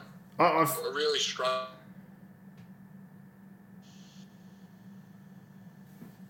You go. I felt the opposite this year. Like I've seen a couple where I'm like, that guy's held and he gets thrown over the sideline. Okay. And this year it seemed to have been the opposite. And then that one, to your point, I was like, well, fuck, now they've called one the opposite way. It's sort of been a trend where it used to be instantly, like you said, when you're in danger, we'll stop it. But I've seen plenty this year where someone's been 3 or 4 in, the momentum stopped, then all of a sudden they've been dragged 5-6 metres sideways and over the sideline. So for them to call that, I'm like, well, they haven't lifted him. They've dominated him. He's trying to lose his legs and he's been thrown in the in-goal. So I've got no problem with it. Yeah, okay. But I thought they were hard done by. I thought that was fine. Yeah, like you said, it led to that penalty and they lose. But I probably thought the Sharks were the better side. But like you said, it was a tough game to watch. Well, again, if one of those gets into 7th or 8th and somehow wins, week 2, if they're playing South, Panthers, Melbourne or Manly, if they lose, they're getting fucking smashed. Yeah, pretty much. If that's the sort of football they're going to play. Yeah. I think the bigger thing and probably the point to make out of this is thoughts and prayers with Andrew Fafita and his family right now. That was an awful, awful thing to see. They've looked at a few incidents to try and figure out where it happened. They've got a bit of an idea, but shot in the larynx, I think it was, which is fractured and the swelling, and he was struggling to breathe. And then before you knew it, he had a couple of medicos on him, and then today he's been placed in an induced coma, which is just crazy how quickly things escalated. But thoughts and prayers with him and his family, and hopefully everything works out all right. I work with his brother Latu actually, so yeah, it just wasn't a nice thing to see. No, definitely not. And you could see how panicked he was. So I think it's ordinary. From memory, that's what happened to Tommy Eisenhuth at Melbourne the other year. Yeah, I think Eisenhuth. There was another bloke at Cronulla that had one. But his was another player as well. his was that. Rory Kosh-Jackson as well, I think. Yeah, but poor Tommy waited 7 years or whatever it was to play another game. So he'd had all that time where he's in and out of top squad, cup, all the way back down. It was round 1 as well, wasn't it? It was his first game for Melbourne. There you go. He played about 5 minutes, got hit in the throat and come off, and they were like, you're all good, and couldn't really speak properly, and they were like, all right, we'll get him checked out. And I think he passed out 5 minutes later. Wow. And suddenly he was rushed to hospital, and he barely played again, I think, for another 16 weeks or something like that. But like, for all that time and waiting for such an incident to happen, and then, when they said that on the weekend, that was the first thing that popped in my head, that similar deal. I remember the story that Tom came off and they were like, okay, we'll check him out, and then it just escalated so quickly. So Andrews ended up in a similar situation, probably obviously even more so with the induced coma and that, which is awful, but it's crazy. It's not something you'd think when you go out to play a game of football. Yeah, it's terrifying. That wraps us up for the reviews of the games from the weekend. Let's try and fly through some of these. We've got an absolute stack, which is no surprise. If we get some double ups, we'll try and skip over. So if you don't hear your name or you've got a similar type of question, understand that it's probably already been answered. But David White, one of our regulars, says, why the hell do the Dragons keep picking Norman, and why wasn't it a shoulder charge from Cleary when Ravalawa has had a couple of incidents? Well, we've essentially addressed both of those, mate. I think, again, the word consistency, not trying to compare everything, but is it about the shoulder charge? Is it about the force? We just need to see a consistent call, and we've gone over Norman and the Dragon situation a million times. At this point in time, and Brock would agree, just throw the kids in. Yeah. Foxbox Ox says, where do we see the Sharks next year with that new roster? I think they'll improve, but they'll be similar sort of spot, I think, around the 8. Probably from 7th to 10th, somewhere there. Yeah, I think they'll have a lot more leadership, obviously, with McInnes, Finucane. I've got questions on the half situation, just purely because they're bringing Hines in to play 6, which he played in his juniors, not 1. Playing 1 at Melbourne is very different to playing 6 for Cronulla. I'm not saying he's not a good footballer, but he's not going to have the same sort of platform and freedom that he's had playing behind the halves and forward pack he has at Melbourne. So I'm intrigued to see how he goes there and who the halves pair is. Like, they're saying they're going to stick with Moylan in a 1-year deal. Essentially, there you've got 2 6s who are more ball runners than ball players or controlling kickers. So do they lean towards Trindle? Is Tracy now pushed out to the centres, or is he utility? Like, there's just a few spots there. I don't know how they're quite going to use the players, but Finucane and McInnes, I'm assuming that Finucane's going to play more as a front row style player now with the way the rules are going. 10 and 13 aren't much different to let McInnes play 13 with Brayley being the 9. So with those two in their middle, they'll definitely should defend better, which is probably their biggest issue. And with Fitzgibbon as a coach, you'd expect that defence will be the priority because that's his job. But I'm with you. They're not certainly not. Probably 7th, I think, them in Newcastle. Yeah, Gold Coast, Tigers, the Warriors, they'll all sort of be in that spot. Like, who's really going to tumble out of the top 5 or 6? Maybe South, like Reynolds goes, Bennett goes. They may slide. If Parramatta sack Arthur, maybe they slide a little. But otherwise, I think your Melbourne, Penrith Roosters, I think they're going to be right up there for many years to come, you'd think. Yeah, I don't see Cronulla improving a whole lot. I think they'll be in a similar spot. If they get 7th or 8th and then make more moves, that would make more sense to me. But I'm more intrigued to see what he can do. Like, he's got those few guys, but defensively, I've said it for weeks, they're the worst defensive team in the competition in all areas. So I'll be more interested to see how he tightens that up, in particular technique, intent. Like, they miss more tackles. They're more ineffective on tackles than any other team in the competition. Yeah, there you go. Yeah. B.E. Ashford, what do you think has gone wrong at the Cowboys? Well, I think a combination of things. Number one, they've had the second worst injury toll in the competition, which has given them no consistency. I think you're going through a bit of a restructure where Payton's taken over, and we talked about the time after a period where they were probably too loyal to a lot of guys from the grand final. They've still got a few guys there from the grand final. The rule changes have certainly made the deal for Taumalolo a lot less valuable at the time of the rules when they made the deal. It looked like a good deal. Now it's not looking as such, and I don't think it's a 12-month fix. He is essentially working his way through the squad. They're moving some guys on. They've blooded a lot of kids. I think, again, I wouldn't really be able to judge the Cowboys for another 12 months. Yeah, not a lot's gone right for him. Even go back to, he had to isolate for 2 weeks. And, how he started with Taumalo, and then he obviously broke his hand, or broke his finger twice, or broke his hand twice. 3 times now. 3 times, yeah. Holmes is... Right. Yeah. You had Holmes hasn't worked, Morgan retired. Yeah, it's just been one of those years, I think, for the Cowboys. Yeah, and I think, again... It's hard to judge him when you don't have your best players on the field.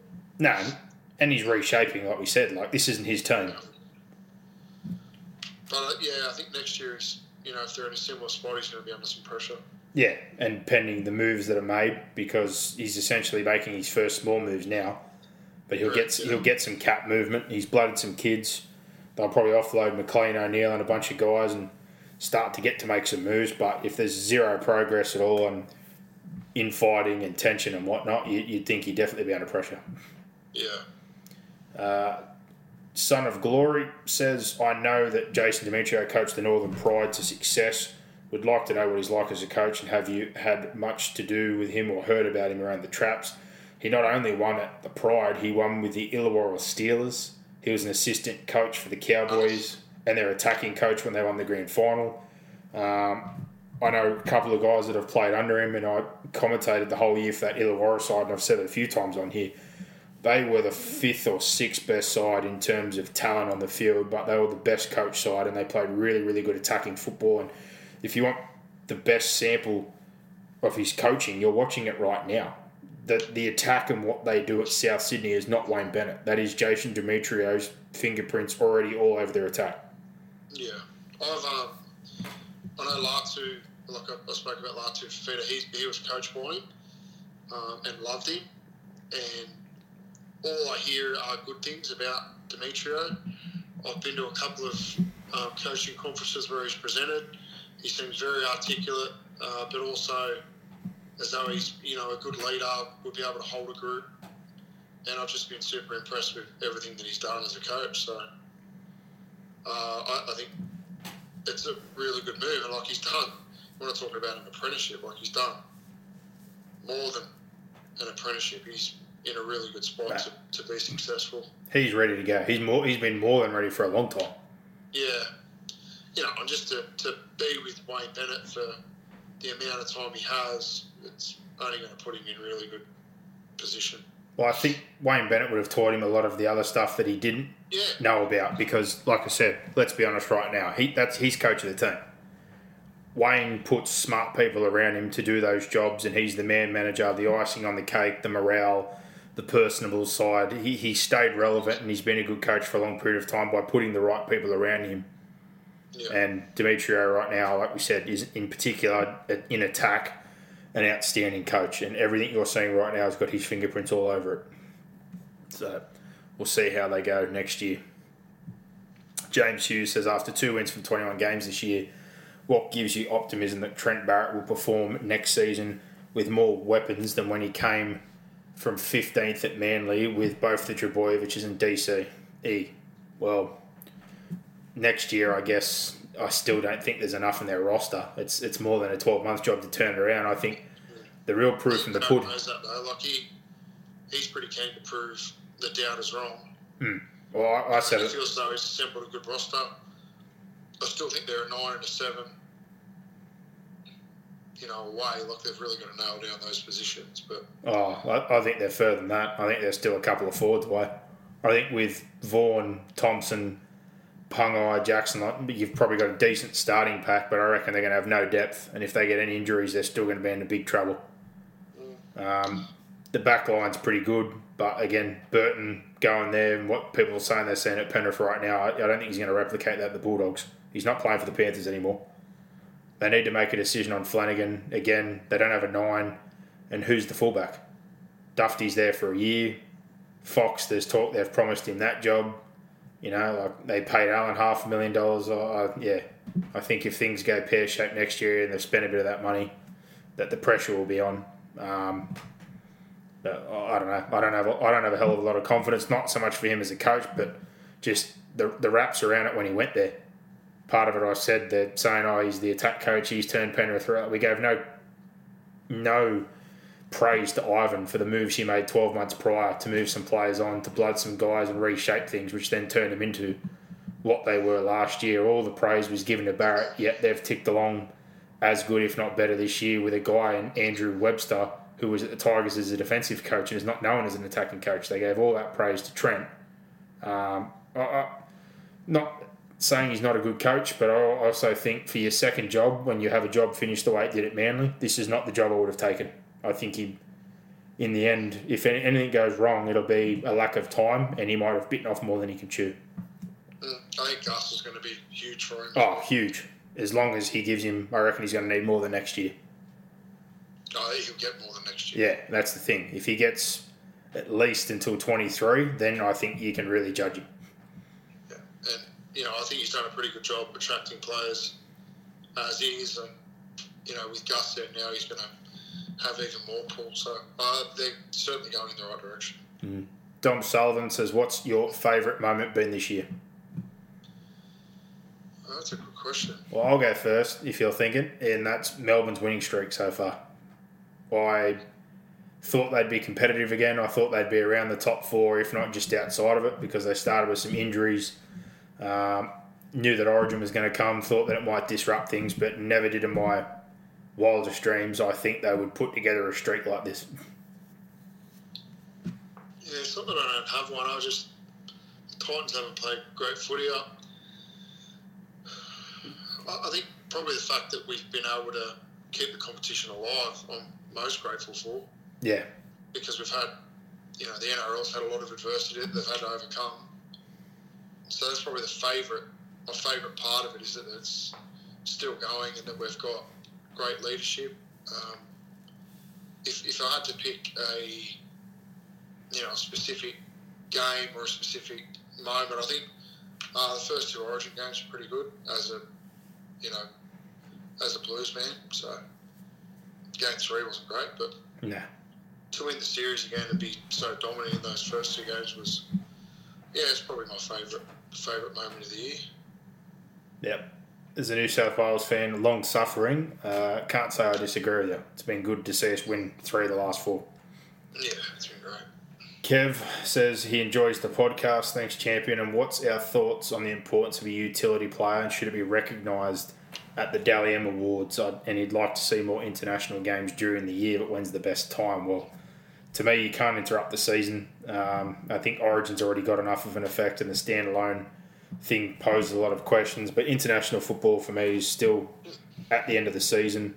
I thought they brought in a utility award. Didn't Jazz Tavunga win that and somebody else? I think they did. Yeah, super sub or best bench player or something along those lines. And it is it certainly is. A lot of guys need somebody on their bench. Like, if you've got a really good spine, it's probably not as critical, because if you're covered in those positions and then you've got, say, a back row who can play centre and vice versa, a couple of guys that maybe have a little bit of a string to their bow, but for most teams, you only need to look at, say, Melbourne right now. They use Brandon Smith as 9 covers a forward pack. They've had Hines when Smith is not there, who can play fullback, centre, wing, halves. Connor Watson, who's just been re-signed by the Roosters, proving that same sort of point. Lock, halves, fullback, hooker.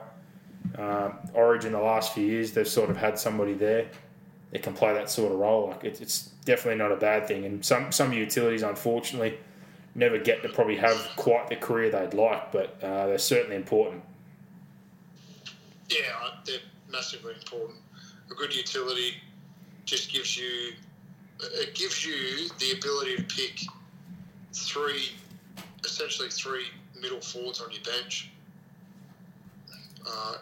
Whereas, if you don't sort of have someone like that, you've got to carry someone who, can play multiple positions, who may not be the actual best player, might not be in your best 17, but their versatility probably gets them into the team, if that makes sense. So a good utility that's just really happy to play as a 14 and do a really solid job for the team there is invaluable. Yeah. Absolutely invaluable. More for not only the impact that it has when they come on the field, but the stability and the ability for you to pick your bench with so much more confidence as well. And again, like you said, if you got even like a 9 that you don't trust and you got to carry 2 9s and then you get an injury and you don't have cover for... But it's also like you might have a 9 that sort of has the tendency to gas out a little. Yeah, but even like for halves, you know, if you lose a half and you've got 2 9s that are just predominantly 9s, one guy's a dish and defend guy and the other guy's an impact run and gun but not a great defender, and you lose a half, like you really limit yourself. If you've got a Connor Watson or you've got one of these guys that has the ability to play multiple positions, that really, like you said, just saves you from having to worry about maybe potentially having to carry 1 or 2 different guys on the bench for multiple different purposes. You can just have one sort of Swiss Army knife that can cater for a lot of situations and allow you to pick 3 other guys, whether they be 2 middles or an edge middle sort of combo player, or, you know, just a lot more freedom with what you do with your bench. Yeah, I agree. Zaman 10 says, is South Queensland really the next franchise, and if so, when, and what would it take to end the halves drought for the NRL? Sorry, it seems to get worse each year. Are the problems at grassroots level? And how can you judge a coach fairly in their tenure? Well, again, how long's a piece of string? You've got Barrett at the moment rebuilding a team. You've got Arthur, who's been in a club long term, and you've probably got a better picture now of where you're at. But, you know, top 4 finishes consistently, and, you know, the roster, like, you're sitting there now saying you can't go any further. Like, I don't think it's cut and dry on the coaching thing in terms of how you judge them. Like, it all depends on situation, roster, where they're at, what they've done previously, track record. But when they've got a side that they've sort of assembled, had their fingerprints over and been there for 3 or 4 years, or if they're just going terrible within 12 to 18 months and things are falling apart, like, I think different shapes and sizes is how you judge a coaching situation. I don't think they're all the same. I think you'd probably agree with that. Yeah, what was the other part of the question? The other one was Southeast Queensland next franchise. Yeah, I'll be interested to see what impact COVID has on expansion, like whether they're going to now push it back, because obviously the game's bleeding money at the moment. Yeah, I'm with you. I think it's going to be pushed back. This period's costing... Halves, the biggest issue with halves is not grassroots, I don't believe. Actually, it is grassroots. If they're coached to play structure as a junior, that's a huge issue, because structure is now gone out of the game. And I said this 5 or 6 years ago on the show for our long-term listeners, that the game's going to change, and we're coaching our juniors for the structured style of game, that when it shifts, we're going to really struggle to have halves that can play out of structure. And we're seeing a lot of that at the moment. Now, the biggest thing you can do to a player prior to 16 is to just let them play. Teach them, you know, I think their catch, pass, kick, tackle are the most important things that they really need to work on, because you're always going to need them. They're your fundamental cornerstones of the game. So I think you've got to identify what are the skills that they're going to need, irrespective of the style of play or the way that the game moves. And then when they get into a system at, 16, from 16 to sort of 20, it's about them teaching them how to be a professional. And a lot of that is more about training ethic and nutrition and attitude and work ethic and all that sort of stuff, right? And then once they sort of hit that reserve grade NRL, it's about persistence. It's about keeping these halves for probably a year longer than what you think you should, because they need time to develop in the NRL and in reserve grade. And reserve grade footy is invaluable for halfbacks. And far too often we bring them in, we want everything from them in a short space of time. Like Dylan Brown's a good example of that at the moment, where he's copping a lot of criticism, but it's his second full year in grade. He never did an apprenticeship in reserve grade. He doesn't have a lot of experience playing against men. Like it's not just something that you just pick up and run with, like to play in the NRL. So, I really think we need to look at as a game. We really need to stick in it and coach the hell out of our halves at a reserve grade and an NRL level and give them more time and more opportunities. You look at someone like Ash Taylor. I don't begrudge him getting $1 million, but he never deserved $1 million, and he's not playing like $1 million player now. And he's been in first grade for, it must be now almost 6 years. But I do think there are some things there. Like, I do think he's improved under Holbrook's coaching. And you just think, well, what if he have had, a coach like that for the first 2 or 3 years of his time in first grade, where he would be right now? You look at Nathan Cleary, how patient Penrith were with him. The fact that Brad Fittler picked him in Origin and persisted with him. We need to persist with our halves. They're a dime a dozen. And it's difficult. It's not easy to coach halves. Ryan Reynolds here from Mint Mobile. With the price of just about everything going up during inflation, we thought we'd bring our prices down. So to help us, we brought in a reverse auctioneer, which is apparently a thing. Mint Mobile Unlimited Premium Wireless. How to get 30, 30, bit to get 30, bit to get 20, 20, 20, bit to get 20, 20, bit to get 15, 15, 15, 15, just $15 a month? Sold! Give it a try at mintmobile.com/switch. $45 up front for 3 months plus taxes and fees. Promo rate for new customers for limited time. Unlimited more than 40 gigabytes per month. Slows full terms at mintmobile.com. It's not easy, particularly if you're not a strong team. You don't have a strong forward pack. You don't have a good hooker. It's easy to blame your halfback, but I find it's probably the most enjoyable part of my job as a coach. I love coaching halves and I love coaching hookers, and I just have a real passion for how quickly we move halves on. That's just a real bugbear that I've got. You see so many junior halves just go down the drain when they get flushed, or they get coaches essentially at Matson Ball that think they're NRL coaches, and they coach creativity out of them, or they want them to play so much in structure that it just ruins a lot of kids. I think we could do a lot better with our coaching of halves, I think, at every level. Yeah, I think the one point I'll make to finish that off, and the biggest one, is probably the last point, throwing them away too quickly.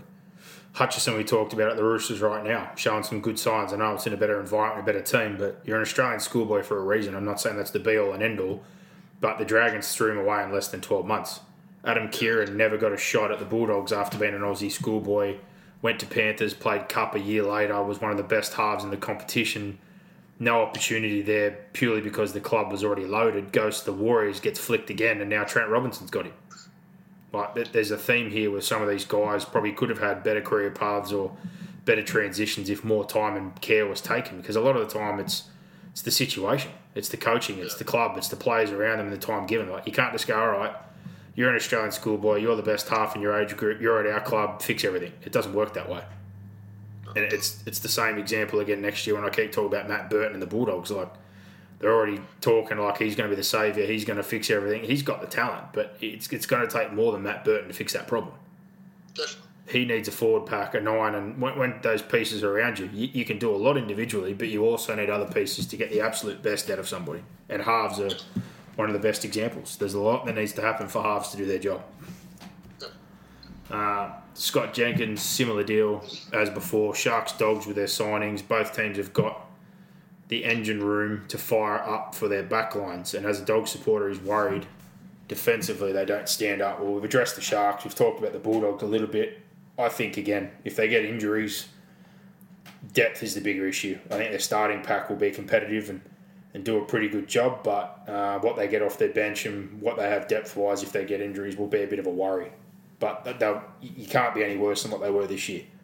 It's going to be their second spoon in a row. They've only won 2 games. You can't get much worse than where they are right now. No, didn't the Broncos win the spoon last year? I think, yeah, sorry. What was the Broncos last year? Their first ever spoon. So they've gone... their depth will be better. I'm at the coalface of their depth. Their depth will definitely be better.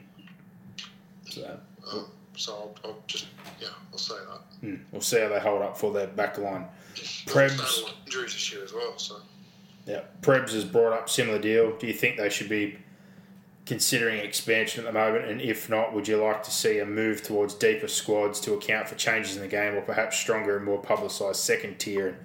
I think that was probably going to be my next point. I think where the game's gone right now in terms of 2 years of lost development, loss of money, loss of revenue, I don't really know if we could float the extra club or team and the money that's going to be involved unless it's a private bidder. And a lot of the clubs are going to be crying poor that they need more help out of the situation when the game's already lost money. But you're also going to lose probably a generation of talent, or even some of the older guys or some of the more developed guys, because 2 years in a row they've been essentially pushed away from something that is not their full-time job or what they're taking a chance at, and there might be another bit of a gap there just in development. So if there's a way to get a deeper squad or do something for the second tier, and I know there's talk about summer leagues and other things to try and get things back on track, but I definitely think there's going to be a bit of a lag in some case for some guys and a bit of a gap there, in particular for cup guys that are 22, 23, who might be discouraged after 2 years of being stopped and not being full-time football players. I think the Summer League is certainly picking up some traction. I'll say that. But I think the bigger concern with the Summer League is, firstly, when does this lockdown end? Secondly, what does the New South Wales Cup look like next year if the Summer League does go ahead? Does it still kick off the same weekend as the NRL? How does a pre-season look? Well, that's the big one for me. There's a whole heap of things that need to be taken into account there. But in terms of, I don't think this year's a lost year of development, because, you know, they played footy up until the end of June, realistically. So, you know, they've lost a couple of months and they've lost, you know, the end of the season. But it's been nothing like last year, I don't believe. No, but I'm more piggybacking. Pre-season in. I'm more piggybacking on last year, though. Like, they didn't get a crack at all. And this year, you're sort of working out some of that ring rust, and it's been stopped again. Like, it's going to have some effect. Oh, it's not ideal, but it's also not the end of the world. It'll just have to be something that's taken into account. I think the biggest issue is the gap that it's going to breed between, you know, those NRL guys who are playing footy, training consistently, to the guys that are right on the cusp of the NRL. It's going to make that gap bigger. Yeah. Henry Twydale says that he's sceptical of the Dragons picking up Bird, McCulloch, Maguire and Byer on those discounted deals, given all except Bird are towards the end of their career. And again, similar to what we talked about before and some of the moves they've made, why shrewd, why salary cap safe, and why probably, you know, counteracting some of the bad deals that are still there or have been moved on. It kind of beggars the question, are they just trying to stay somewhat competitive and be fringe 8, or is that going to hinder, I guess, long-term some of those younger guys?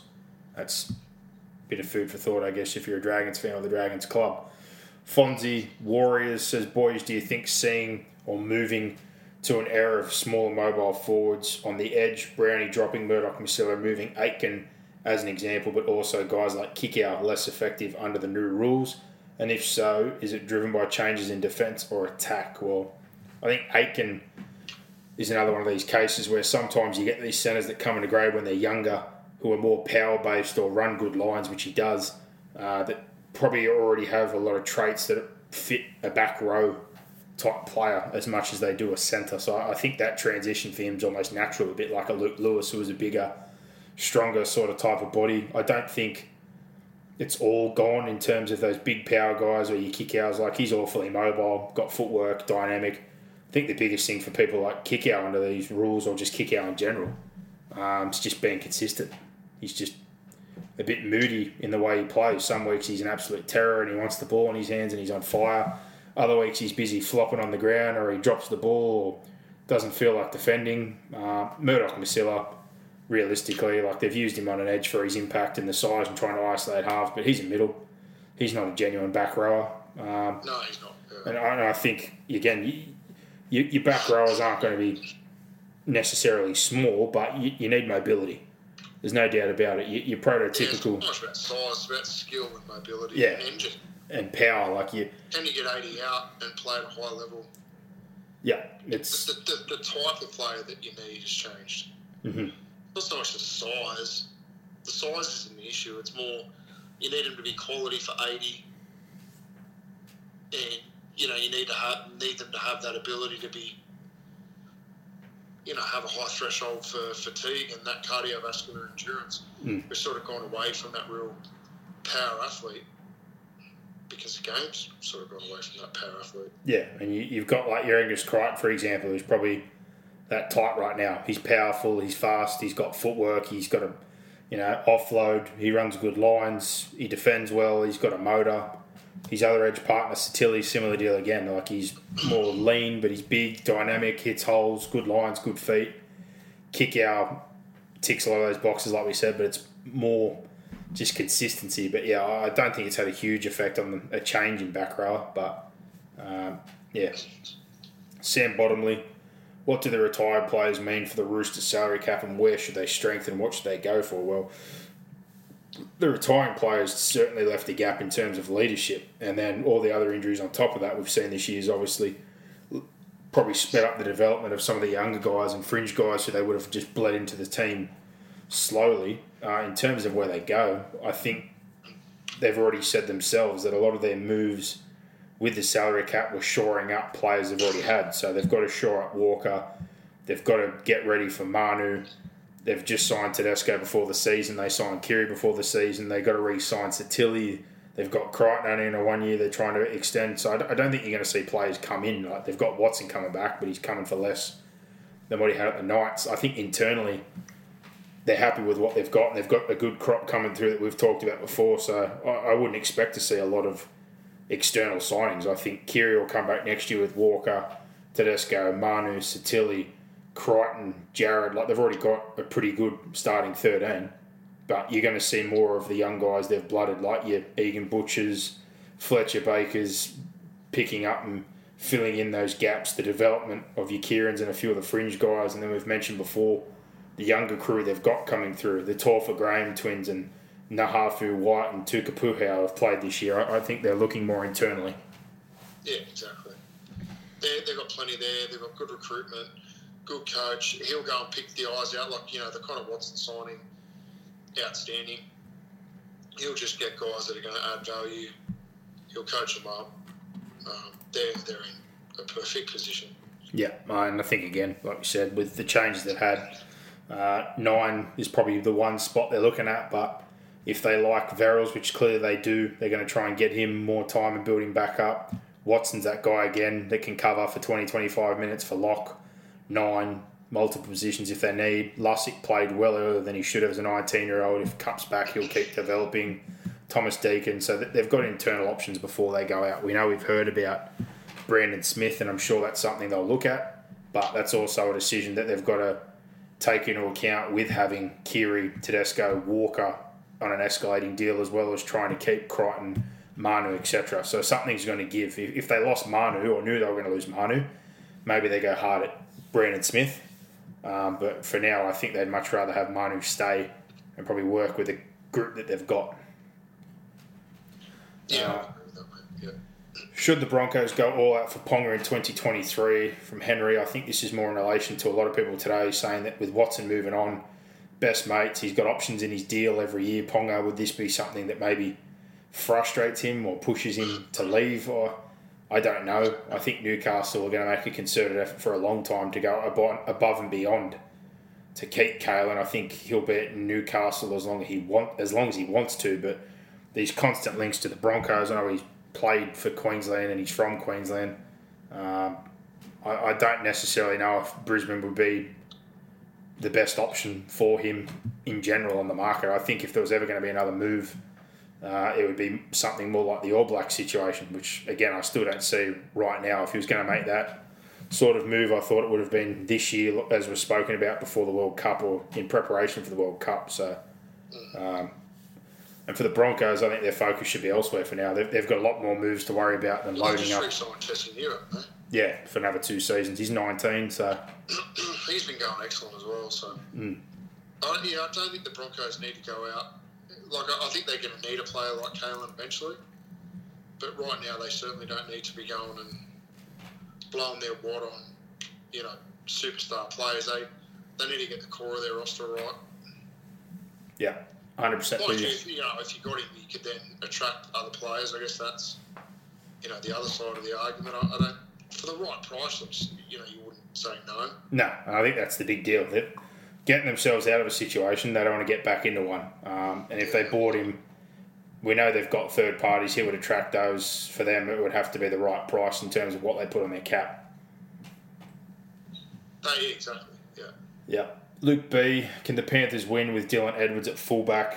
I was more critical last year. I still think now that he's not exactly the biggest threat. I think he's got much better and he contributes a lot. But for them, there's much more expectation, obviously, on their halves and nines. So I think they can win with him at fullback, but are they as dynamic throughout their whole spine as, say, a Melbourne Storm or, South Sydney in terms of all four players? No. I think they've got, a very dominant 7, a very, very good 9 and a good 6, but the fullback leaves a little bit to be desired in terms of his threat on attacking plays, his ball playing, etc., as opposed to a Pappenhausen or a Hines on the end of their spines, or the fact that Melbourne's got 2 9s, or the fact that South have also got Walker, Reynolds, Latrell, but, Cook's probably less threatening under these new rules, or has been less threatening. I think everyone's sort of got one area, but can they win with Edwards? Yes, I think they can. Definitely. They definitely can. He suits their style. Yeah, that's right. Simple as that. They've got Burton, whatever they've got Burton there, I'll say that. Burton playing in the centres will act as that service player. Yeah. And you've You talked got about... Cleary, and the stuff that Edwards does is so undervalued and underrated. Like, he's just such an effort player. So, yes, the answer is definitely yes. They can definitely win with Dylan Edwards at fullback. Yeah. Speaking of Penrith, Matty Walker said, how do you improve Penrith's roster? What outside signings do you make, if any? Again, I don't think they will. They've They need a bench prop. Yeah, but realistically, we know that they're tight cap-wise, so I don't think you're going to see big outside movement. They're more worried about tying up internally, which they've done a pretty good job so far. Once there's confirmation of a couple of guys moving on next year, there'll be some moves made. But towards next season right now, they're already very tight in their cap. I think you're seeing your Hopgoods, your Tagos, these sort of guys getting games now. They're the people that are going to come in and play next year for the few losses they've got. They don't have a lot of room to go out. You might see a dollar dazzler or two in the off-season or take a role on a few veterans, but they're not going to be making any huge moves. Their cap is packed. Yeah. Ethan Shields, have Souths got the forward pack to win, or are they a middle short? Well, I think... I'd argue Penrith are a middle short. Yeah, well, I think, again, their bench is the one thing we've brought up when a lot of people have said, are they better than Melbourne this year? I think Melbourne, the fact they've got... Pending Pangai, obviously. Yeah, Melbourne now having the bench when they're full strength of Nelson, Tui and Cheese with Harry and the starting pack, I think their bench has got better this year. Pangai is the guy we were talking about, being a middle short, where they probably can fill that gap in. And for South, I think development over the year of some different players has put them in much better stead than early on in the picture, where, again, I thought probably they are a middle short, possibly, but the development now, Nichols is playing his best football he's played in his 10-year career. Tommy's playing outstanding. They've pushed Arrow into the back row. They're using Sewer in that role to relieve him. Totola's back, he was sort of forgotten about. I think the rules have probably brought a little less stress in terms of their middle, but on their best day, I definitely think they've got enough there. Yeah, I think they do too. But they're gonna have to be dominant, and they're gonna have to have all of them firing. Yeah. Typo King and JDHD, again, more Dragons fans not happy with how Norman and those keep getting selected, and now that they've made an offer for Mbai, what does that mean for the kids? Well, we've addressed that situation, but no surprise. They've got Mbai. Our loyal Dragons listeners, very frustrated as always. Yeah, I'd be frustrated as well. Yeah. Brad Roll. Welcome to Griffin Ball. Do you think a woodpecker can literally disintegrate a timber with its beak, or is it just a rumour that no one has been able to dispel? Wow. I reckon it could do it. I'm going to back him in. Better back him in, mate. And we've got one here. Alex is asking, when's the podcast going to be out? Well, we're still recording, so Something. you'll get that one when you're on. It's almost 11:15 right now. But we're firing along. We're doing what we can do. Gary Barnes, he's always wanted to know what is at the end of the show. It's Chopper. It's Uncle Chop Chop. Uncle Chopper, it's Eric Banner off the movie. A few people have asked that. Still can't believe people don't know that one.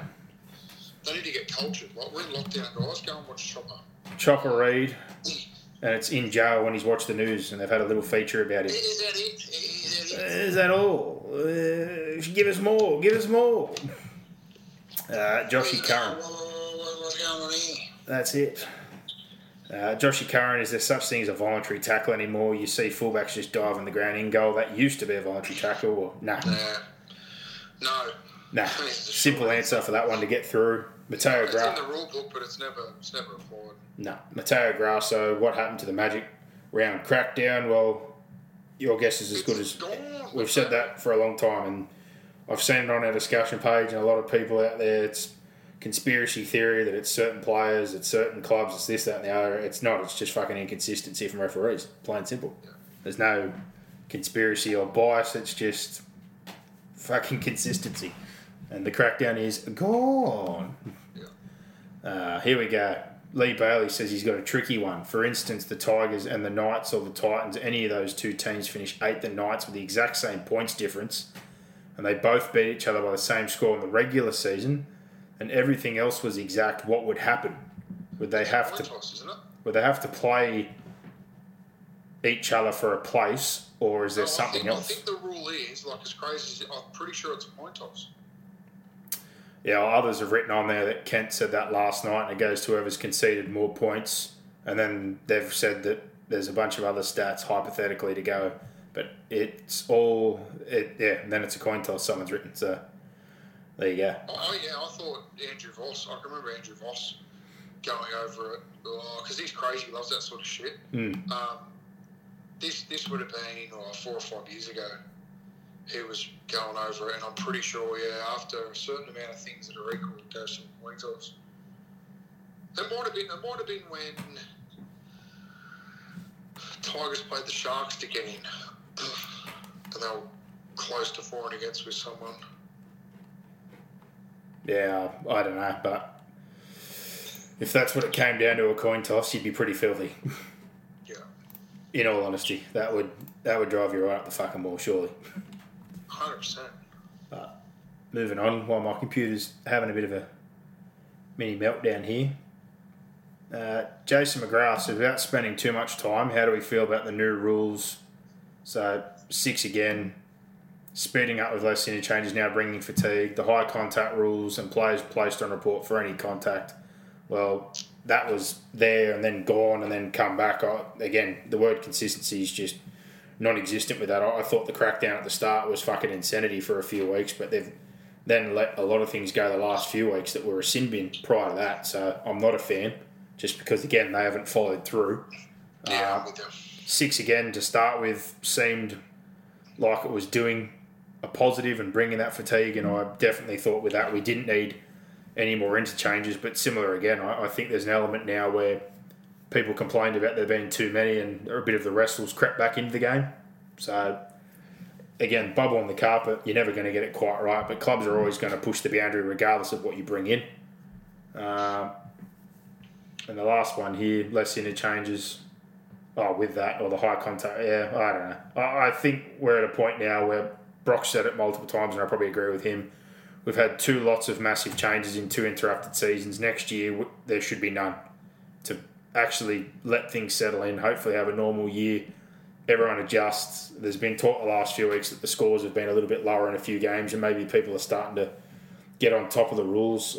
I think part of it has to do with, again, also a little bit of the wrestle creeping back in, but I think just no more changes for next year. That's the main thing. We've had too much in the last 2 seasons. Yeah. Jack Keeley says, who's the best junior you've seen come through? That I've been involved with? Could be anything. So I'm going to take it from the category of who I played against coming through. If we're going to go off of that, it was probably a guy who I went to school with and played with who never ended up playing first grade, but he was awarded the biggest ever schoolboy contract, Greg Waddell. He was an absolute freak, and then as soon as he signed, he just never was healthy, the poor bastard. He was a centre who was an excellent defender. He'd cut you in half. He was fast. He could carry both hands, fend, palm. Penrith made him the richest schoolboy in history, and straight after he tore his ACL. Then his ACL again, then pecs, and he had every injury under the sun, and he just never quite made it onto the field. But in terms of talent, without all that, I have no doubt in my mind he would have been a 10-plus year rep player, but he was just cruel with injury. Yeah, if you're going on a guy that didn't play first grade, Blake Hamlin, one of my best mates, gun, hooker, went to Manly, did his ACL and just stopped playing. In terms of guy I played with, Jared Hayne at Para, he was in our fleet squad and he was just out of Harold Nuts. So he was playing under 19s when he was under 16s, which is craziness. And in terms of coached, it'd probably have to be Nathan Cleary. I sort of coached him for like 5 years straight almost, which was like unreal. And talent, like not pure talent, but just a great work ethic, a great attitude, very humble. So he's just, really, really, really cool guy to coach. Yeah, awesome. Yeah, I'm just going to stick with that one category. I could keep going as well, but yeah. There's a guy at Mounties now called Josh Daly, who's a hooker. That was, I'd put him on the same level as like a Brad Dietz, who played first grade this year. So he's one who I've really enjoyed coaching this year that I think, could easily handle the NRL level. I think he played Cup with it and won 3 Man of the Match awards for us in Cup. So he's a guy who I've really enjoyed coaching this year. Yeah. All right. Well, we've still got a few to go, so let's try and ramp things up a little bit. I'll give you another one. There's a hooker who was in my Sydney Gold side, made the Sydney made the New South Wales CHS side, named Aaron Kepi. I'm not sure whether he's related to the Kepi that's at Manly, but he's a hooker, tough kid, 15. I think he'll also go places. He's one that the West Tigers should be trying to wrap up. I think he won the Player of the Carnival at the State Championships for the under-15, so he's one to keep an eye on as well. All right. Let's try and bang through some of these now. We've still got a bit to go.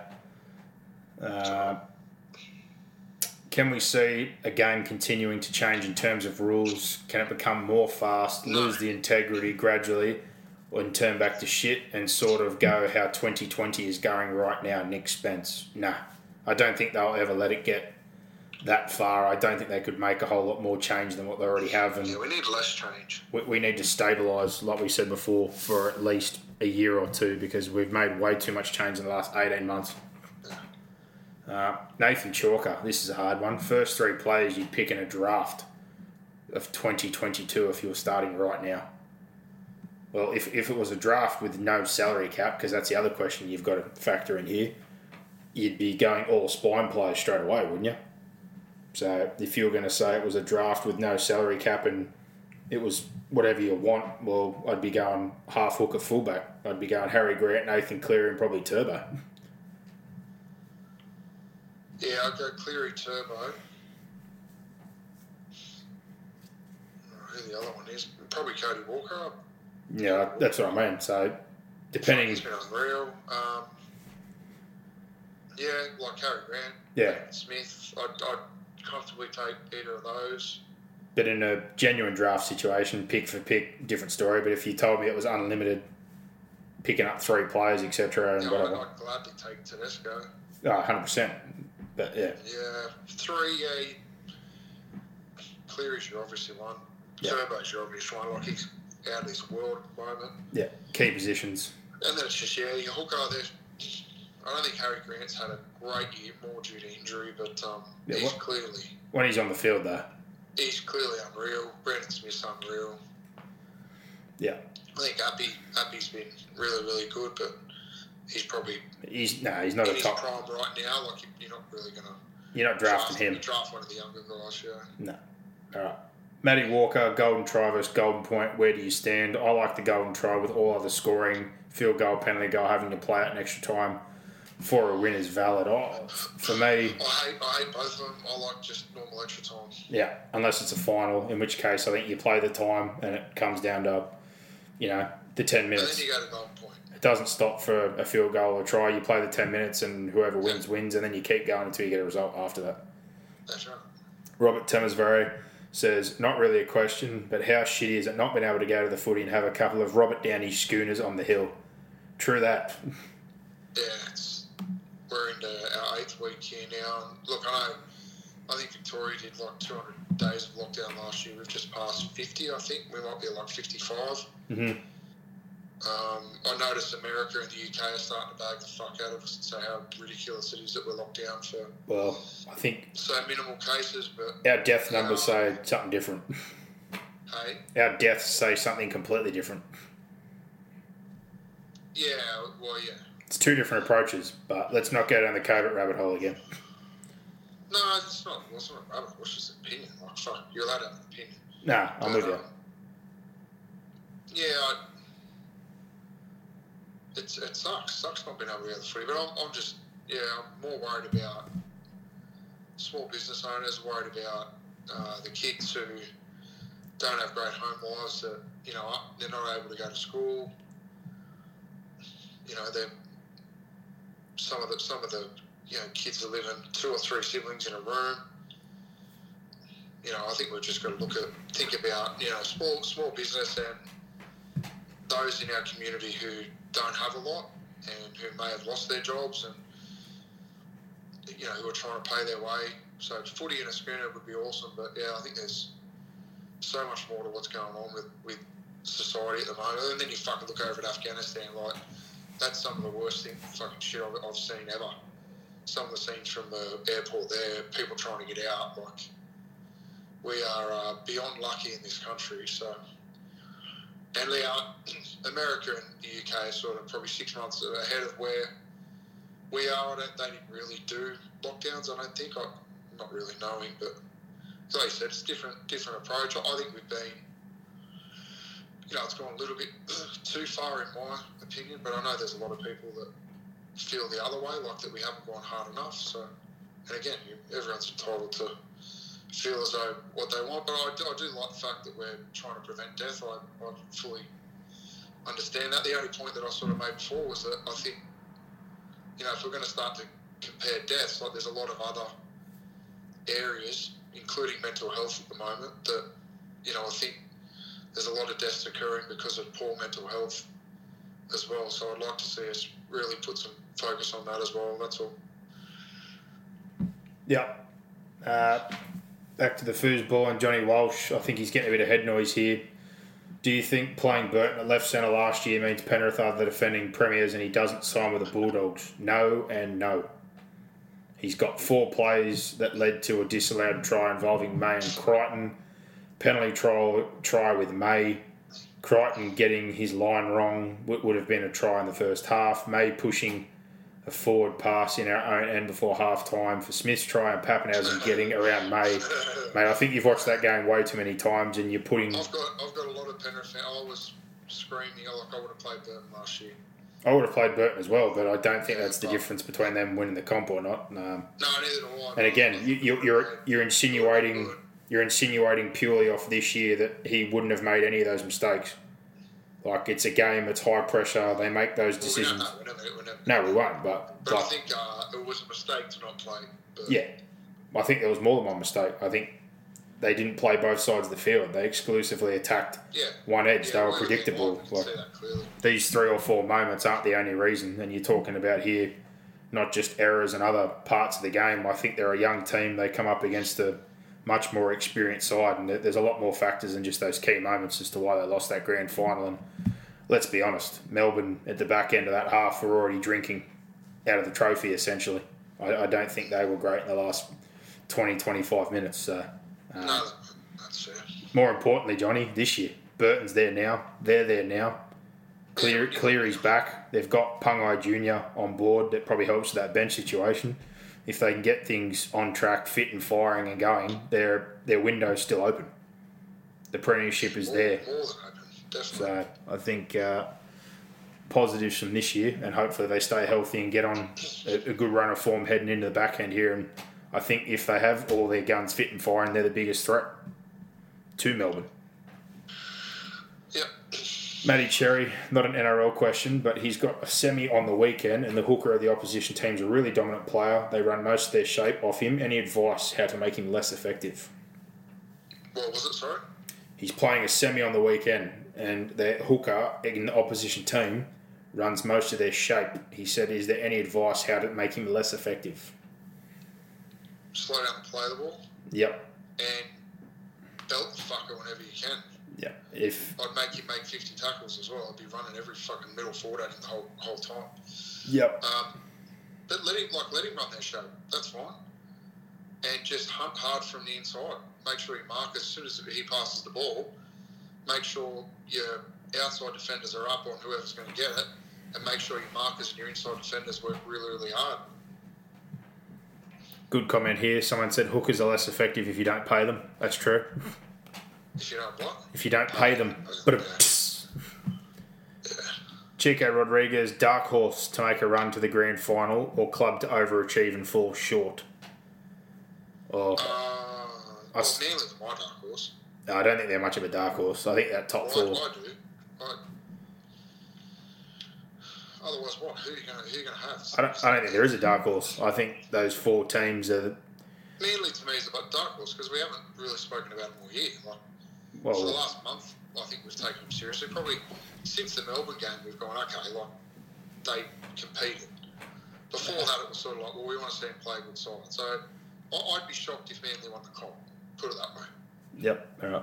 Justin Bertram, this is a good one. Can he take his parents to court for raising their Tigers fan? Yes.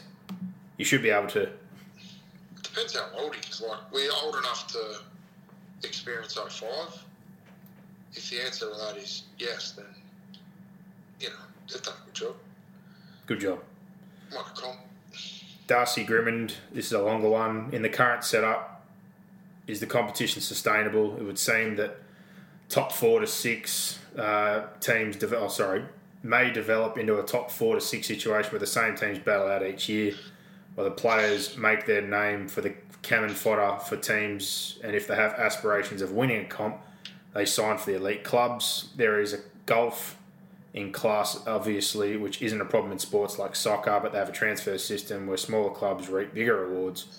For youth development, and NFL has a draft, and it evens out. Usually, I understand the draft isn't compatible with our youth pathways, so it's a two-part question, really. What is the way forward, and would a transfer fee work? Well, again, you can't really compare soccer and NFL because that has a whole farm system that we don't have, and that's, all separate. Development in the NFL, and it's not associated with the club. No, it's got nothing to do with it. Ours is all through the club, and some do develop more than others, and yes, the elite,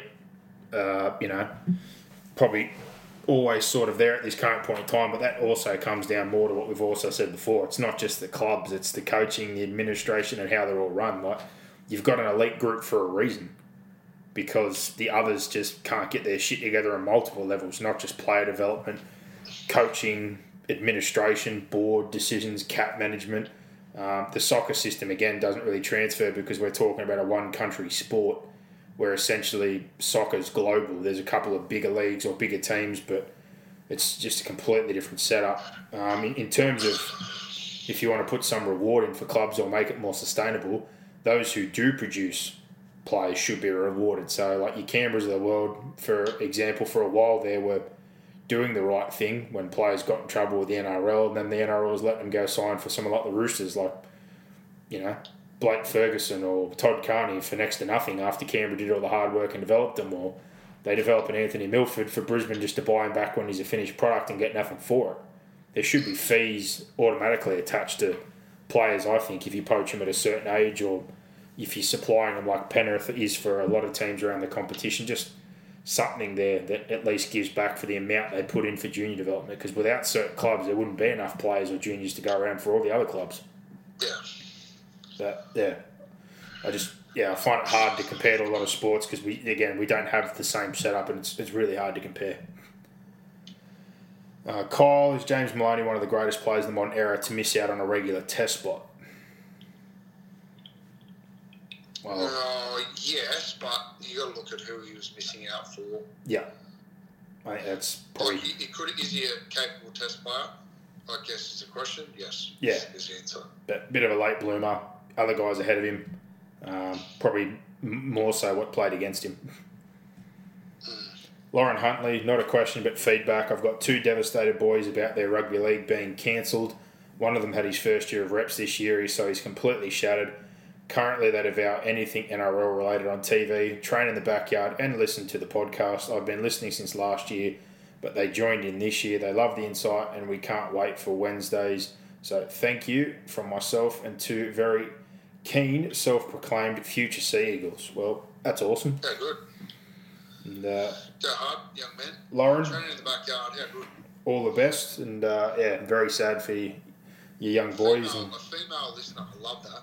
Outstanding. We've got a stack of female listeners. We do, and I swear a little bit at times. So I love that shit. I apologise for that, but even better when there's kids involved. And again, tell them to keep their head up, keep training hard, and hopefully a bit more normality next year for them in those aspirations. I love it. That's how they should be thinking. That's the sort of mindset and attitude that gets you to that level. Did we get a question from Sandy now? Sandy Hunter. She's a Parramatta fan who's in lockdown up in Newcastle at the moment. She's usually on Twitter, but I don't see She's in any. a dark place, Sandy, I reckon, at the moment. With the form of Parramatta and being in lockdown, it's not good. It's not a good combat. Nothing yet, but we'll see. Love you, Sandy. Jamie Dutton, are you guys ready for a 4-hour podcast again with fan questions? Great stuff. Well, what else are we going to do with our time? Well, we're still going, so... We've got plenty of time at the moment. Stephen Collis, who's the player you both played with that's gone on to play first grade that you enjoyed playing with the most? So this is a different version, I guess. Well, mine's probably enjoyed playing with the most. Well, it'd probably be Vorney just because he's one of my best mates.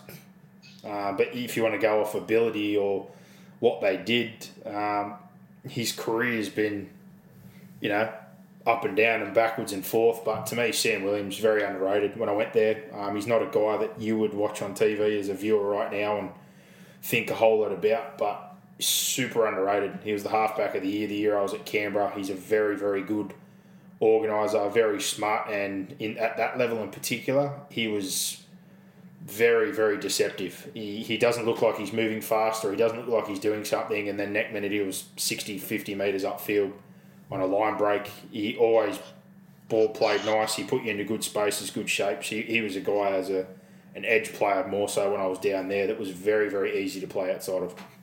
I played in school side with 2 centres, Jeff Daniela, Michael Jennings, Speed to Burn, both legend blokes. Still work with Jeff. I work at school with Jeff. He works with Clontarf, with Lartu Fafita, one of the great blokes you'll ever meet, Jeff Daniela. So we were just best mates at school and played footy together. And legend. Still playing Ron Massey Cup at St Mary's, so it caused me a few headaches this year as well. But Michael Jennings, just the fastest, most skillful and agile player I ever saw, apart from probably Jared Hayne. Yeah. And the only other one, pretty obvious. Fun throwing the ball. I remember the old man used to say to me, stop being unselfish and throwing the ball to him. I was like, Dad, he's fucking unbelievable. Probably the other one for the defensive side of the game, Papali. He's a very handy bloke to stand next to. He fucking kills people. Legit. And he learnt that the hard way in a pre-season scrimmage where we got a tip sheet saying stay away from the 17-year-old kid, and learnt the hard way twice. You got a tip sheet for a pre-season scrimmage? Yeah, we played an in-house game for a bit of a warm-up. Ridiculous. And he murdered everyone, but he was the only one who specifically said do not run at. learnt the hard way. Chris Caprice, the turnaround in rules over the last 4 rounds has had such a big impact on teams like Para, Cowboys, Dragons. I also think it's helped teams like Canberra, Newcastle, top teams Melbourne, Penrith adapt. What do you think? By reversal, I mean less 6 agains, head highs and sin bins, etc. Well, I think it's had an effect on all teams in terms of favour or who it's worked out for. Results-wise, that's one thing, but I just think, again, we're looking for consistency. And we're not getting it. We want it all year round, and we mentioned it before. Less changes moving forward, the better. Yeah.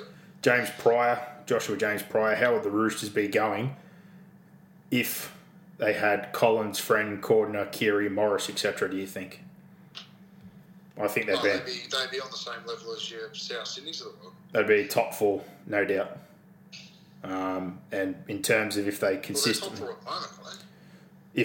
If Walker ended up getting in with Keary and they had Friend to balance things out a little bit with Verrill still and Radley in the mix, to be honest with Cordner, I think it was probably the right time. I think the edges they have now are so dynamic that that's probably one that wasn't as big a hindrance, but Collins should certainly help right now. Cordner might even been able to move into a lock role. They use Radley in a bit more of a rotation, but all those guys... They've lost. It's unbelievable. Yeah, the fact they are where they are is incredible. Yeah. George Shembry, do the refs get together after the weekend and go through the games? If so, can they get some uniformity on their decisions, like teams analysis, and do video on their games? Well, they do. They're coached, so that's the part, again, where we talk about consistency and different interpretations of rules and the way they're applied. That's why it's even scarier that there is such a divide. Yeah, they do definitely get together and watch the games. Shawnee Chand asking some guys that aren't established first graders that you would expect to be over the next couple of years. I mentioned one before, Josh Daly. Yeah, tough one for me because I'm seeing.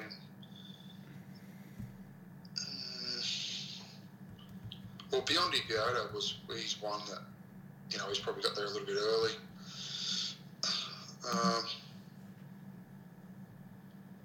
Alan Waddy, I guess, at the Bulldogs, I think he'll be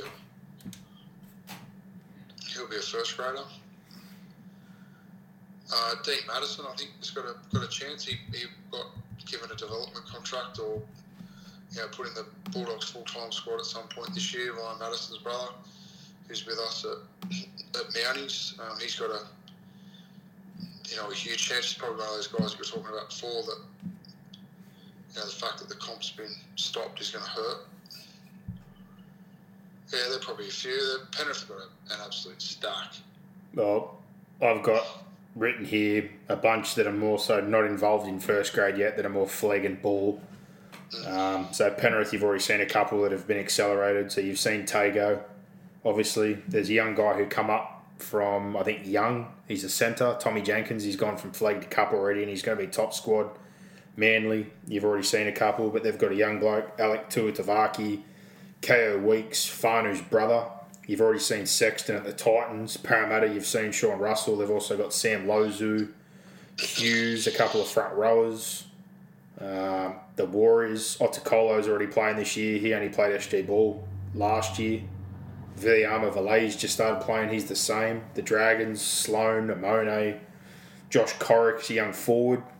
The Tigers, probably a couple of years away, but Justin Matamua. And is it Brandon Toomuth is the other forward from Balmain, was it? Yeah, Brandon Toomuth. Yep. There's another back row there that'll go real close. It was Guyan, wasn't it? Guyan, maybe. No, not him. There's another one.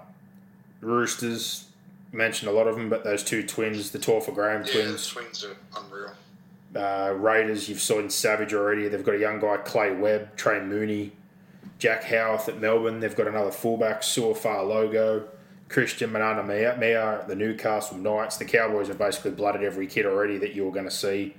Souths, we already know about Ilias. Taft's played, Moali, Duncan Tallis. Tallis Duncan. They've got sign up long term. That's just a lot off the top of my head from a lot of clubs there. So there you go. Nick Spence.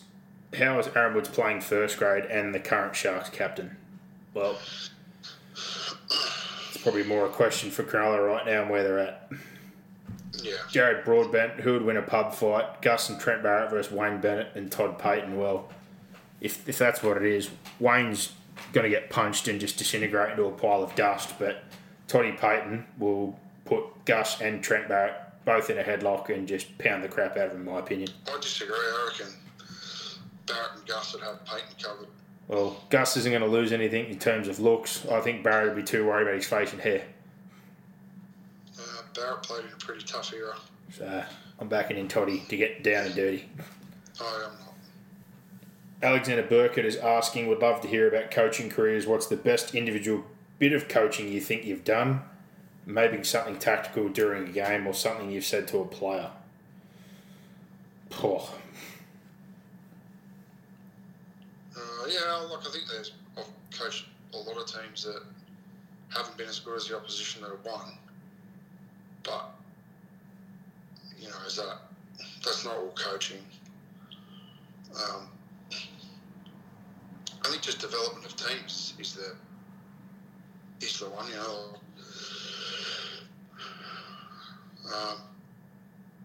I'm proud of the stuff I did at Penrith. Like, a lot of those guys now playing first grade, like a whole heap of those guys actually, but it's not just one person that does it. So it's a whole heap of coaches that had sort of contributed to that.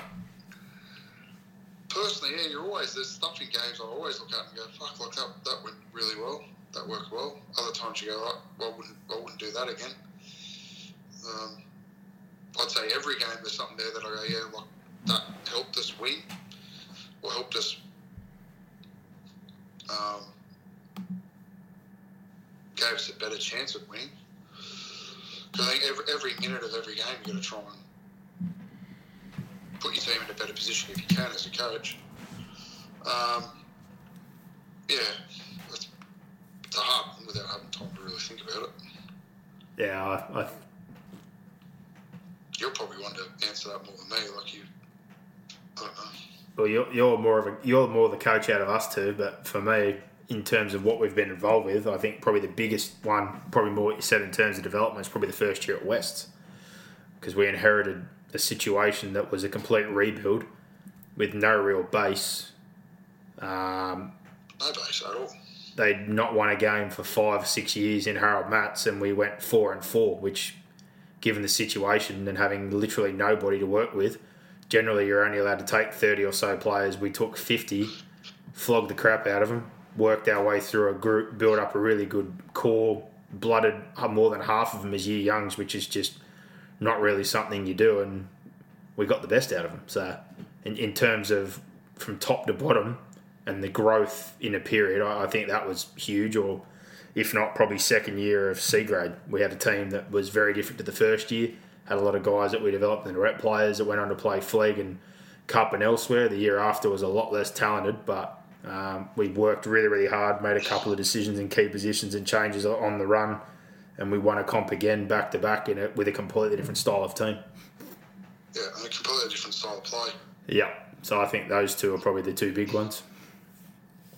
Chris Steffen's got a massive, hilarious rant here about Beer Hill and pennies and expired cans and KFC, all my sorts of favourites. But given we've got 1,000 questions still, I'm going to go to the back end here. Sorry, Chris, but I love it. I've really enjoyed reading that. Victor Adley, Mitch Barnett or Nelson Asafa Amona, fold one, step one, or run it straight. That's from Peter Valinis, the manifest of him. Demands an answer. Oof. Well, what was it? Fold one. Step one or run it straight at one. Well, I'm going to run straight at Mitch Barnett. I'm going to run straight at Radley. Well, fold one. I'm going to step Solomon and I'm going to fold Barnett. Yeah, I was going to say, I'm going to fold Radley and I'm going to step Nelson. I think, yeah. Step Nelson for sure. But I love that rant. It's about chicken bets. It's like a full paragraph thing. Chris, good work. I love it. That's great.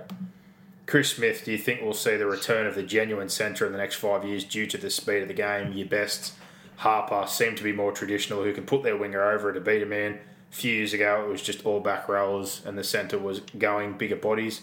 But will it become more valuable? Well, I think it already has become more valuable. I still think wing and all the other positions are probably ahead of it, but that factor has certainly brought more relevance back to the centre position, I think. Benny Robertson, irrespective of age groups you play with against, reach your expectations. Which players you play with or against reach your expectations, how good they are. Well, we've kind of gone over that with some guys, but yeah, I think guys like Brock was saying, Jenko and that, they certainly reached their expectation. Yeah, I'd say Jennings and Hayne. Yeah. Mine, again, would probably be more some guys at school. Albert Kelly's probably one that didn't, talent-wise, but Wade Graham and a lot of guys in my age group. Cootie, won a grand final, etc. The guys I played with at Canberra, a lot of those guys went on to play first-grade rep football. They're plenty. Some exceeded expectation, but yeah, Jackie White and Zipapalis, they all had big raps on them. They all played rep football.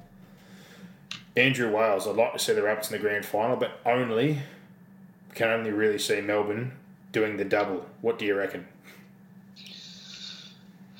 Yeah, the closer it gets, you just understand how unpredictable it is. Mm. You can talk all year about, these are the best two teams all year. Like the preliminary final, when those two teams run out, they're not going to care about what was supposed to happen. And you rarely see when, there's two dominant teams or whatever, you rarely see it actually come to fruition. There's usually, an upset somewhere along the line or someone gets an injury. So, right now I'd still say Penrith Melbourne, and I'd probably like to see Penrith Melbourne, but a little hiccup wouldn't surprise me. Yep. And Josh Shannon, what's your opinion on having commentators do only games of teams they've had no affiliation for? So yeah, I think that's fair. I think it's hard for them to. Nothing annoys me more, but Fox League in particular seem to just love it. Yeah, I think it's very, very hard for them to do so. I guess when some of them have played for multiple clubs and who they employ, they'd probably have to employ a few more, I guess, to get them away from that. In terms of crossing over, yeah, but schedule better. Yeah. Jason Chan, he wants to hear about the next Walker or Walsh or Turbo in the next couple of years. Well, we gave plenty of names before. I don't know about specifically spine players. There's a couple of guys in there that are spine, but that was a lot of names. And Joel Catania brought up about Burton next year at the Dogs. Do you think he'll be able to take that momentum that he seems to play better off with a dominant controlling half and do it at the Dogs, because they don't seem to have one? And will that expectation result in him being like Flanagan? I definitely don't think he'll be like Flanagan. Look at how he played, but Cleary wasn't there. There's your answer. He's going to run and be an effort player, but yeah, I think he'll be even better once they get somebody else next to him or a good nine. But he's definitely not Flanagan. They're completely different players, but in terms of the impact he has... He would help Flanagan, though. Yeah, 100% he would. Really help Flanagan. Shane Bryson, is Wade Graham done? Alarmingly prone to concussions and has done everything he has to do in the game. Well, I think, again, when you've got to the pinnacle and you get a bit older and he's started to have kids now and you have the head knocks, I definitely think he's getting closer. It wouldn't surprise me. Early on, when you're young and you're single and you're a bit loose and you've got no fear and no premierships and no rep jerseys, like that anger, that intent, he was one of those guys that was, vicious, hitting halfbacks and pressure and a very, very aggressive. I think probably there's been a decline physically in the last 12 to 18 months, and now, along with the head knocks and probably just a change in life situation and ticking all those boxes, yeah. Maybe he's earned the right to answer that question himself. Oh, 100%. But yeah, I think I don't think he's done. If he wants to play, I don't think he's done. 100%. But is it safe for him to play? I don't know. Yeah, well, that's a question for the club and him to answer, I guess. Yeah, it is. Troy L., why is Brock such a top bloke? Can you answer that, Brock? No, mate.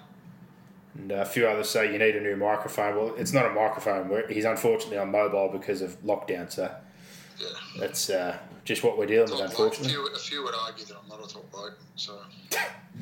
Classic. That's okay, mate.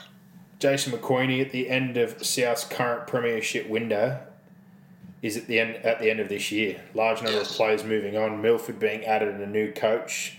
He fears you lost your halfback. Yes. He's fearing for lean years ahead. No, I don't think lean years, but you need to find a 7. You'll definitely be a finals team. I think it'll all come down to the development of Ilias, Milford, or whoever they decide to put into that role next year. That'll play a big part. I still think they've got a good forward pack, good back line, Cody's still there. I still think there's enough talent. They're definitely a top 8 side. Yeah, I think they're going to be 5 to 8. So, but I think probably still 4 or 5 with what else everyone else has got. I don't see them getting much worse than teams behind them.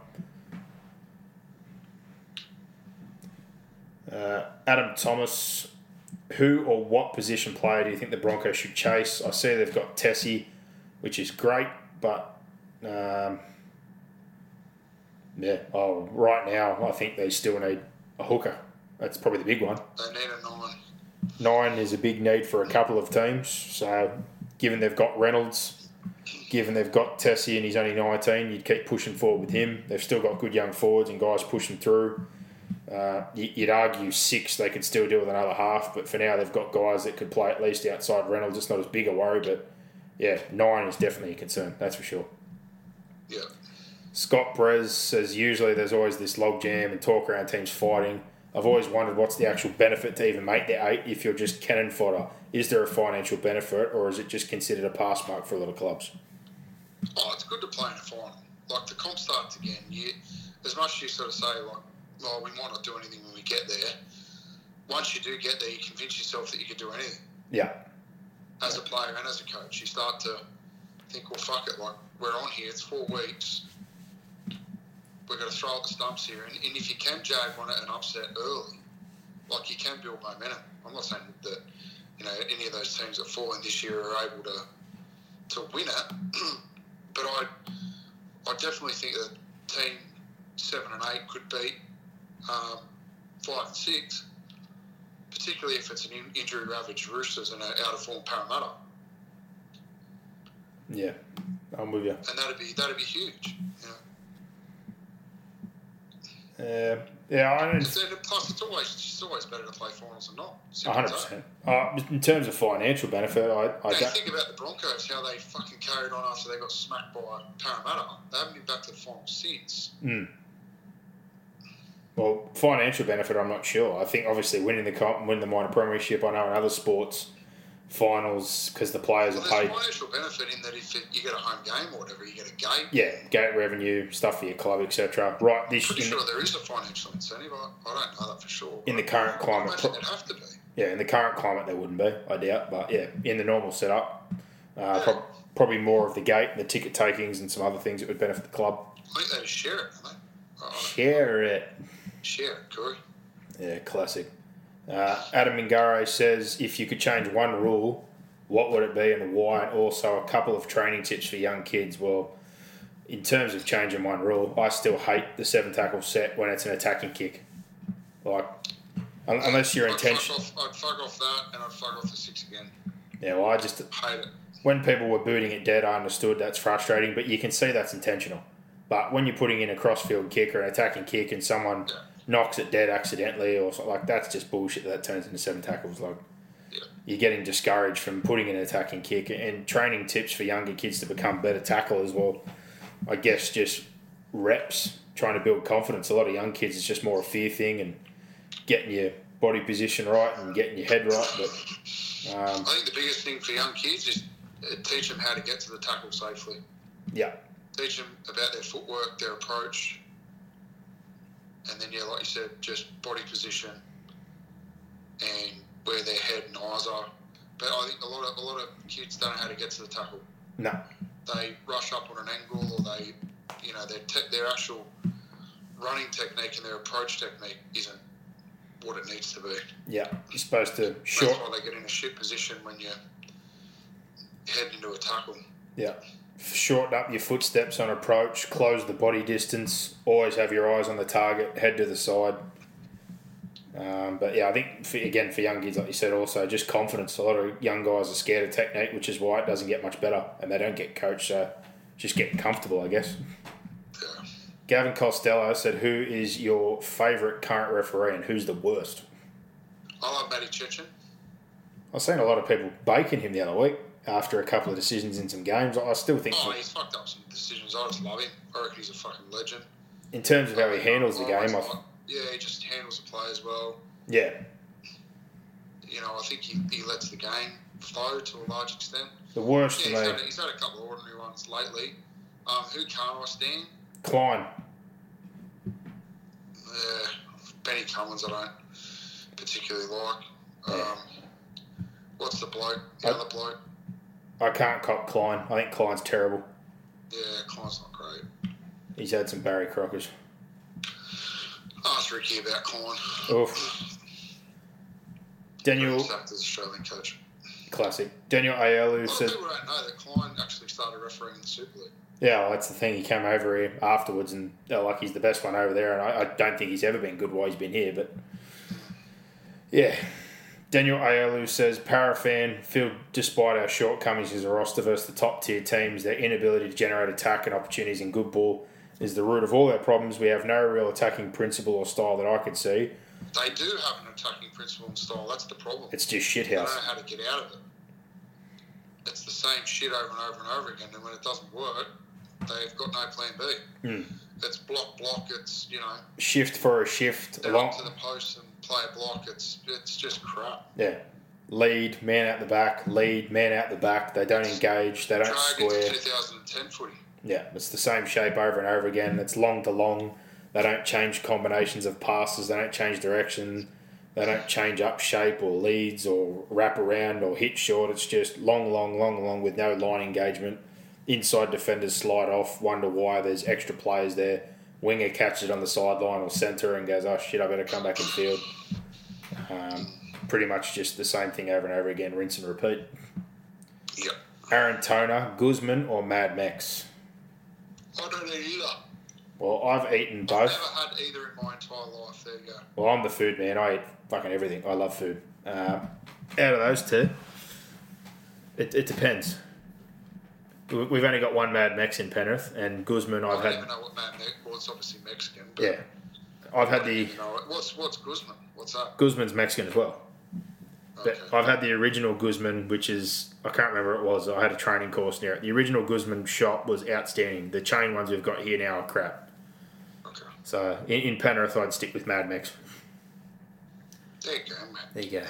Brett Hurren says, every year a team does well when not expected, another drops down the ladder when expected to do well. Who do you think will be those teams next year and why? Well, I still think there's a lot of water to pass under the bridge before next year in terms of some moves and off-season and recruitment.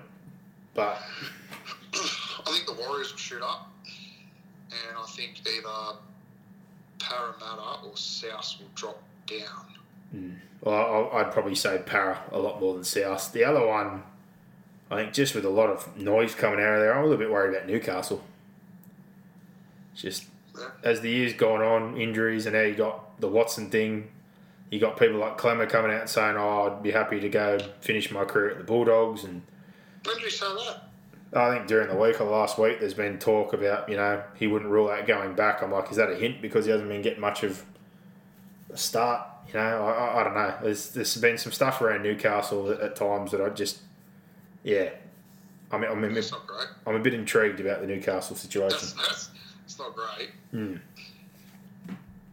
But, yeah, see what happens, I guess. Gavin Black, do we think Kickow is worth the dollars being reported? And personally, he doesn't think he is. Certainly not at Penrith anyway, and as devastating as he can be, he goes missing more often than not. Slow play the ball and can be a liability in defence. And I think it goes back to what we said before, mate. A lot of the good that he does has a lot to do with those inside him at Penrith. And if he goes elsewhere or to a bottom four club, he's definitely not going to get as good a service, as good a role, and to be put in as positive a position. So he needs to sum up what's more important to him. If it's money, he wants $800,000 or more, he's going to have to play French rugby or go to a bottom four club. Or go to a bottom 8 club, mind you. If he wants to be in a competitive, good football side like the Penrith Panthers, it's definitely not going to be for $800,000. I'm pretty sure the Roosters would have enough money to buy him, wouldn't they? Not with the two back rows they've got. I'd probably rather the two back rows they've got anyway. Yeah, I don't think... He's just not going to get that money at Penrith, simple as that. No. So I don't think he's Penrith... going to make up his mind whether he wants to, career longevity in a good team or whether he wants to go and cash in. If you're going to take... If it was all about money, they've talked about rugby union, you'd go to French rugby for sure. French rugby is well beyond the sort of money he would make here. What sort of price are they saying? Well, if he plays French rugby for the position, he'd be sort of getting thrown into with their salary cap, he'd be making $1 million plus easily, which he'd never get here. And clear, you want to talk about longevity, it's a lot less damage on the body playing rugby union. Yeah, I can understand that, but... Last few to fire through, because we still got to do the tips as well. New South Wales Cup, and this is Mark Hindle, if COVID hit, must have a deal to continue if the Northern Territory can't let Queensland continue but not let us, or I might have read that wrong, sorry, must have stepped up, find some. Well, the only thing about this, and I've had a couple of messages the other day, they're not full-time. There's not enough people paid to be full-time, so it's just not possible. So if you were going to... For example, out of our Mountie side, there's about 3 or 4 guys that are doing footy full-time. Everyone else has got work, kids, wives, houses, mortgages. They can't just go play. They can't be bubbled. It can't be treated the same way. Coaches. So unless the league was coming up with some sort of deal to go regional and televise it and have it catered for by a country town and government. Nick Potter, Lonnie, who are at Mounties on the cup staff, we've all got jobs. It's not possible, unfortunately. Justin, 10 times as much as we get it, doing cup. Yeah. Justin Ferguson, which way do you think Fitzy will go with the halves next year? Will it be Trindle partnering with Hines, surely? Well, I think Trindle is probably the closest to a genuine 7, even though he's still more of a runner. But in terms of kicking and ball playing, but they've kept Moylan around. That'd be more like a 2-6 system. I definitely don't think it's going to be Tracy. I think they've kept him for utility value and possibly to even go back and play in the centres again. But they've paid Hines big money, and you're certainly not going to move Kennedy out of one with the job he's been doing. So it's between Moylan and Trindle. Yeah, I don't know. There might be more moves to be made there. 3 to go. Troy Byrne. Can anything stop the Cowboys from getting the spoon next year? Piss poor recruitment and good buying from the Bulldogs and Broncos doesn't bode well for them. Really don't have much faith in Payton's ability to muster the troops. I can't see him. Yeah, next year it'll be interesting. I don't think they'll get the spoon. Who gets it next year? Who knows? I have to look at that once we have finalised rosters, but I don't know if they'll get the spoon. They've still got some good players on their roster, I think. Yeah. But as in terms of who's going to be at the bottom, Look at it, mate. I definitely wouldn't put him in my 8 next year, but I don't know if I'll give him the spoon. Yeah. Darren Corn, will Brad Arthur be the coach in 22, or with all the noise that's gathered? I think he will be. I think it's ridiculous. Irrespective of what happens, they've got bigger problems. They've got a culture problem at that club. Yeah, I mentioned before. They've got an identity problem. Board, GM, football manager. Decide who you want to be. If they're not all on the same page, they've got bigger Make problems. some genius through something.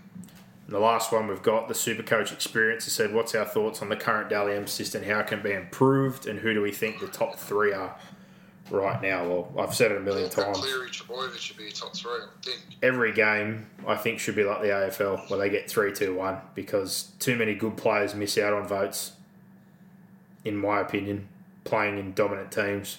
And we've had some results also in the past, or judges' scores you look at where it's just horse shit, and you can tell they haven't watched the game. And top 3, well, Cleary was leading. I still think he'll be in the top 3 even after missing. Turbo certainly would be right up there right now, and the other one I think would be Cody Walker. That's what I said. And in terms of, again, if it was a different system like the AFL, the 3-2-1, I think your people like your Brandon Smiths and your Jerome Hughes would probably be closer to the mark. But because they're at Melbourne and in a team like that and they steal votes off each other, I don't think they'll be anywhere near it at the moment. But there you go. Thousands of questions for the fans, but all done. It's been a long time, and you could tell. As soon as I posted that up, that went fucking gangbusters. So good times. There you go. Let's fire through these games and the odds. Thanks to bluebet.com.au. If you're going to have a bet with anyone, make sure you do it with bluebet.com.au. Download the app today. Storm Titans kick us off at Seavis on Thursday night. And big blow for the Titans. Brimson, hairline fracture. He's out of the team. He's seen a surgeon. So that's not exactly ideal. Jamal Fogarty's been recalled at halfback, taking over for Sexton. Aaron Clark's at hooker. Rain's been dropped. And Tino moves up to prop. with Moeaki out. Sam McIntyre goes to lock. Fafita is starting, and Semi is very, very close. He's been named, it seems, in the reserves. And for Melbourne, Pappenhausen. Named at fullback. Jaden Campbell. Yeah. Pappenhausen moves back to 1 for Melbourne. George Jennings is back on the wing. Marion Seve is getting a game in the centres with Olam out. Hines goes into the halves with Munster, Bromwich, Harry Grant, Welch. It's Harry's first start with Brandon Smith being rested. Felice, Kenneth, Bromwich and Chris Lewis are the forwards. Jordan Grant, Eisenhuth, Maroa, Cooper Johns on the bench. So Finucane is having a week off of that head knock along with Hughes. Eremaya dropped out of the team. Olam and Brandon Smith being arrested. Regardless, I think Melbourne will equal that all-time record. Yeah, I think so. Those changes, with finals in mind, but yeah, a lot of changes on the Titans side through injury. In particular, Brimson and Fotuaika are 2 big outs. 100%. And the odds for that one, $7 now. The Gold Coast Titans with bluebet.com.au. Melbourne, $1.10. 20.5 is the line. It was as much as $9, I think, earlier in the day until Melbourne named, obviously, a few of those guys that they've named. And, just prepping for the finals, I guess. Canberra, they're going to be without Jared Croker. He had a head knock.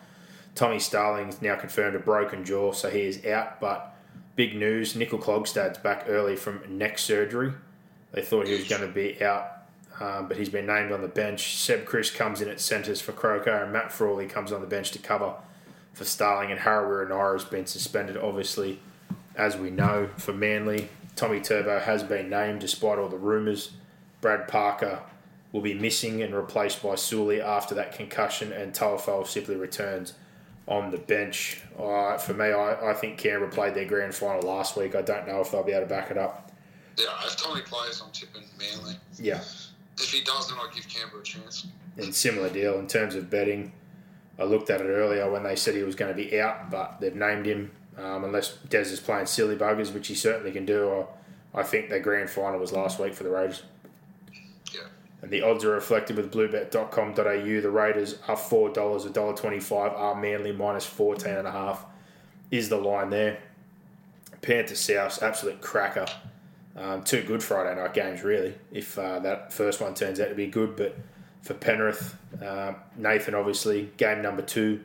Positive for them. They've still got Momirovski and Burton in the centres and Crichton and Naden on the wings with Edwards at the back. Coruscant returns at 9. Eisenhuth and Leota in the front row. The back row, Kikau, Martin and Yeo. And the bench sees the return of Catewell. He's with Sorensen, Hopgood and Kenny. But the extended bench, Fisher Harris and Pungai Jr. in 19 and 21. Hopefully, 2 late inclusions. If so, you think Eisenhuth would go back to the bench, and with Pungai coming into the bench as well, someone would miss out, potentially a Sorensen or a Hopgood, or even Kenny, depending on what they're thinking about Coruscant's minutes. But big chance there that they're going to be pretty much full strength. And for South Sydney, Braden Burns and Jackson Paulo are out of the team. Dane Gagai set to return. Campbell Graham back in as well. Mansour pushes. Planning for your next trip? Elevate your travel style with Quince. Quince has all the jet-setting essentials you'll want for your next getaway, like European linen, premium luggage options, buttery soft Italian leather bags, and so much more. And is all priced at 50 to 80% less than similar brands. Plus, Quince only works with factories that use safe and ethical manufacturing practices. Pack your bags with high-quality essentials you'll be wearing for vacations to come with Quince. Go to quince.com/pack for free shipping and 365-day returns. To the other wing with Alex Johnston returning from injury. Forward pack is the same, and the bench pretty much the same as last week. So this should be a really good game of football. Who do you like in this one? I like South. Yeah, I'm sort of with you.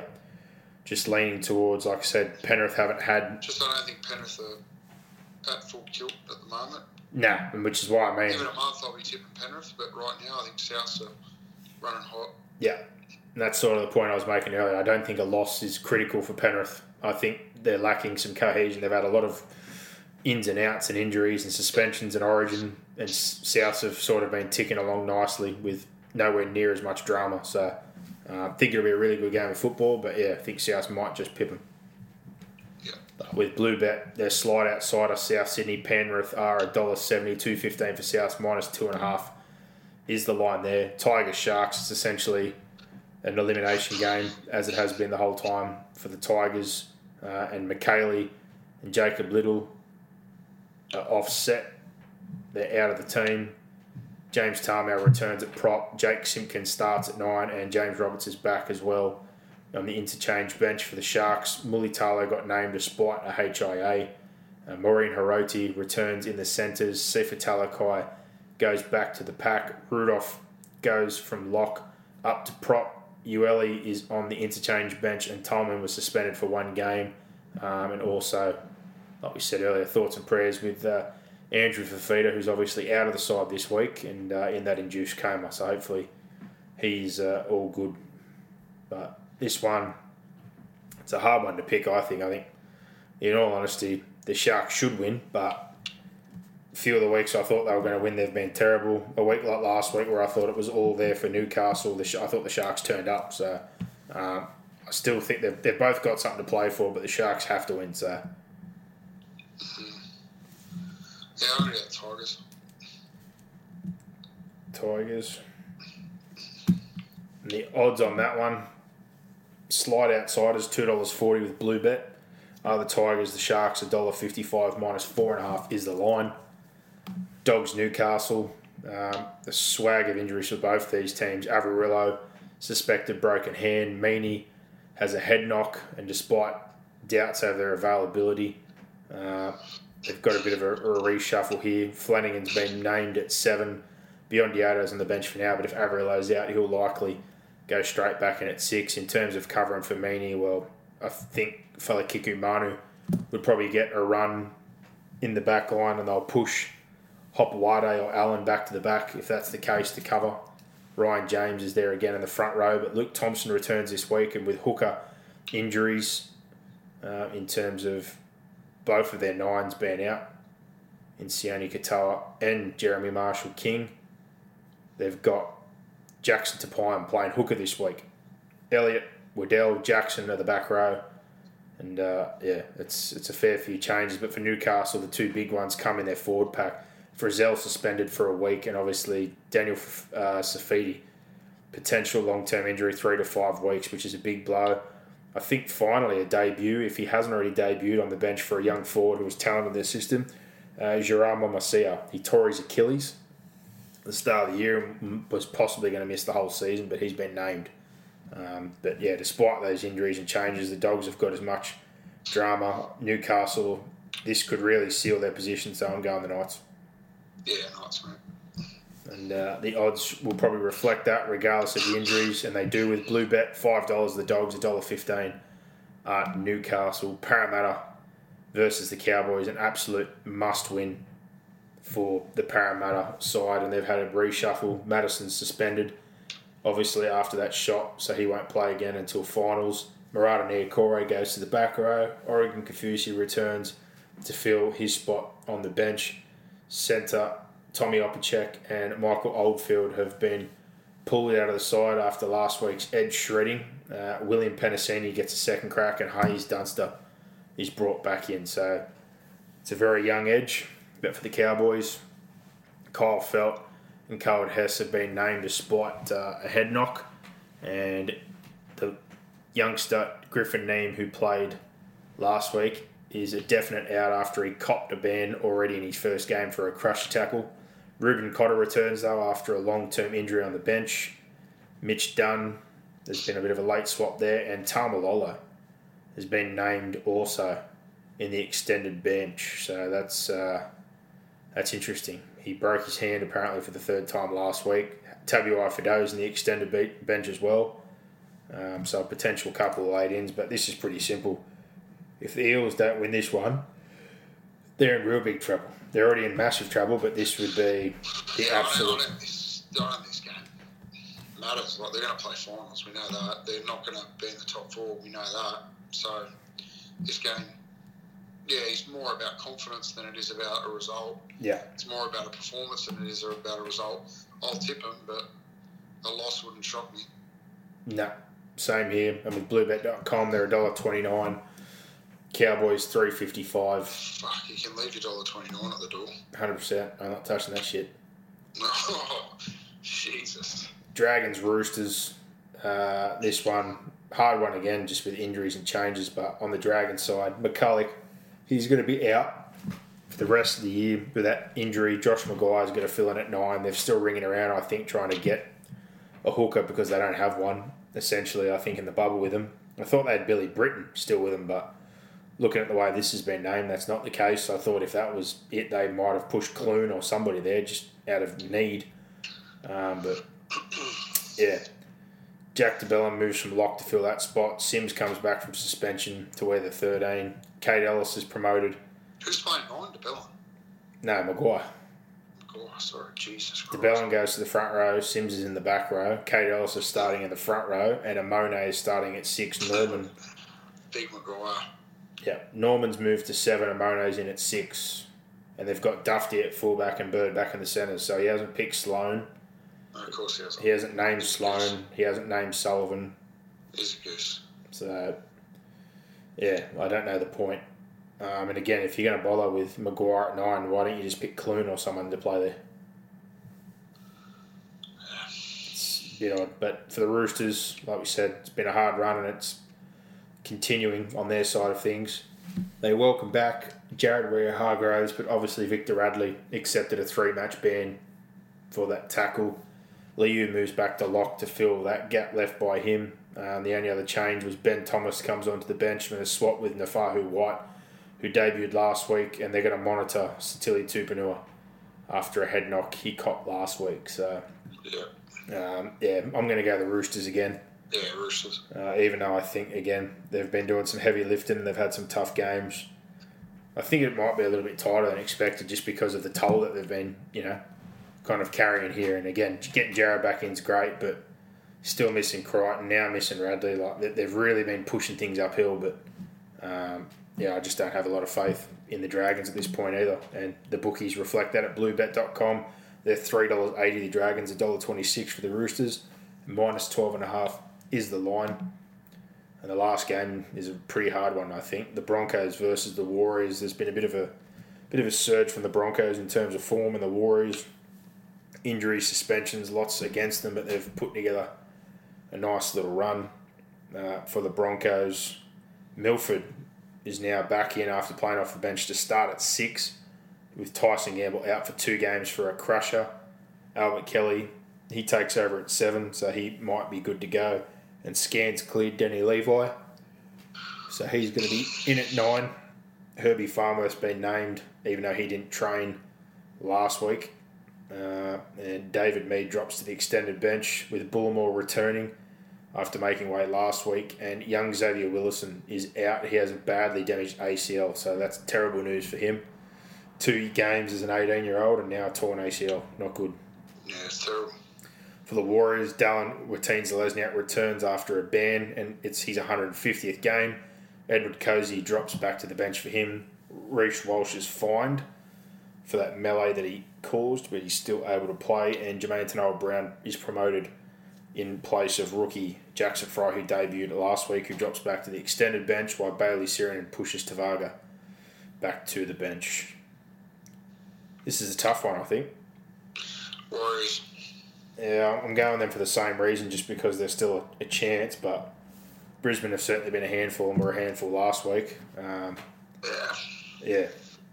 Interesting. Who knows, man? But the odds reflect that as well. The uncertainty with bluebet.com. The Broncos are $1.95, the Warriors $1.85, and there is no line on this game. So, yeah, tough one. Tough one, man. That essentially, if they don't win, the Warriors, if the Sharks lose and the Tigers win, that brings that logjam a bit closer. If the Raiders lose, Titans, like there could be a bunch of teams lose this weekend all in that logjam, and the only winner be Newcastle, which would essentially put them in the clear. I think they're $1.20 at the moment to get in. Yeah, I think if that result goes this weekend, they'll be on 11 wins, and everyone under them has the potential to lose. So Titans and Raiders have difficult games. If they both lose, then Newcastle's definitely in. They would have to win both their last two games. Newcastle lose both, and for and against would push them out because their for and against is worse. That's not going to happen. You wouldn't think so. But if they all lose, there's still a race on with those last 2 weeks, potentially for the Sharks, the Dragons, and if the Warriors or Tigers could win. But yeah, it's looking really likely that if Newcastle get the job done this week, that they'll be home and hosed for one of those spots at least. Yeah. But there you go. There's 3 hours worth of content. 3 hours, man. That's a fucking lot. That is a long pod. Yes, that is a lot of fan questions. We just do it for the fans. So there you go. I'll try and put time markers on that, but I don't remember when we started them. But I've looked before we uploaded it because it's now officially midnight and I've got to wake up at 5 a.m. So that should be fun. Happy days. How good. For the fans. But big thanks to Penrith Solar Centre. There is no one better. If you're going to get on board with somebody, let it be Penrith Solar Centre. And if you're going to bet with anyone, do it with bluebet.com.au. Download the app today or visit the website. And we had a charity win last week. Big old Alec Artu. Hopped on him 2 times, got no love. Hopped back on for a third. Found some cash. So we're up to $692.50. Come on. So we'll find another winner this week, hopefully, and keep the ball rolling. Yep. There you go. For now, everybody, stay safe, stay active, talk to your friends, your family, your loved ones. We've had, as we said, inboxes, messages, any questions, feel free to send through or reply as soon as we can. But for now, enjoy your week and enjoy your rugby league. Bring it on. Give us more. Where are you going? What's going on here? Is that it?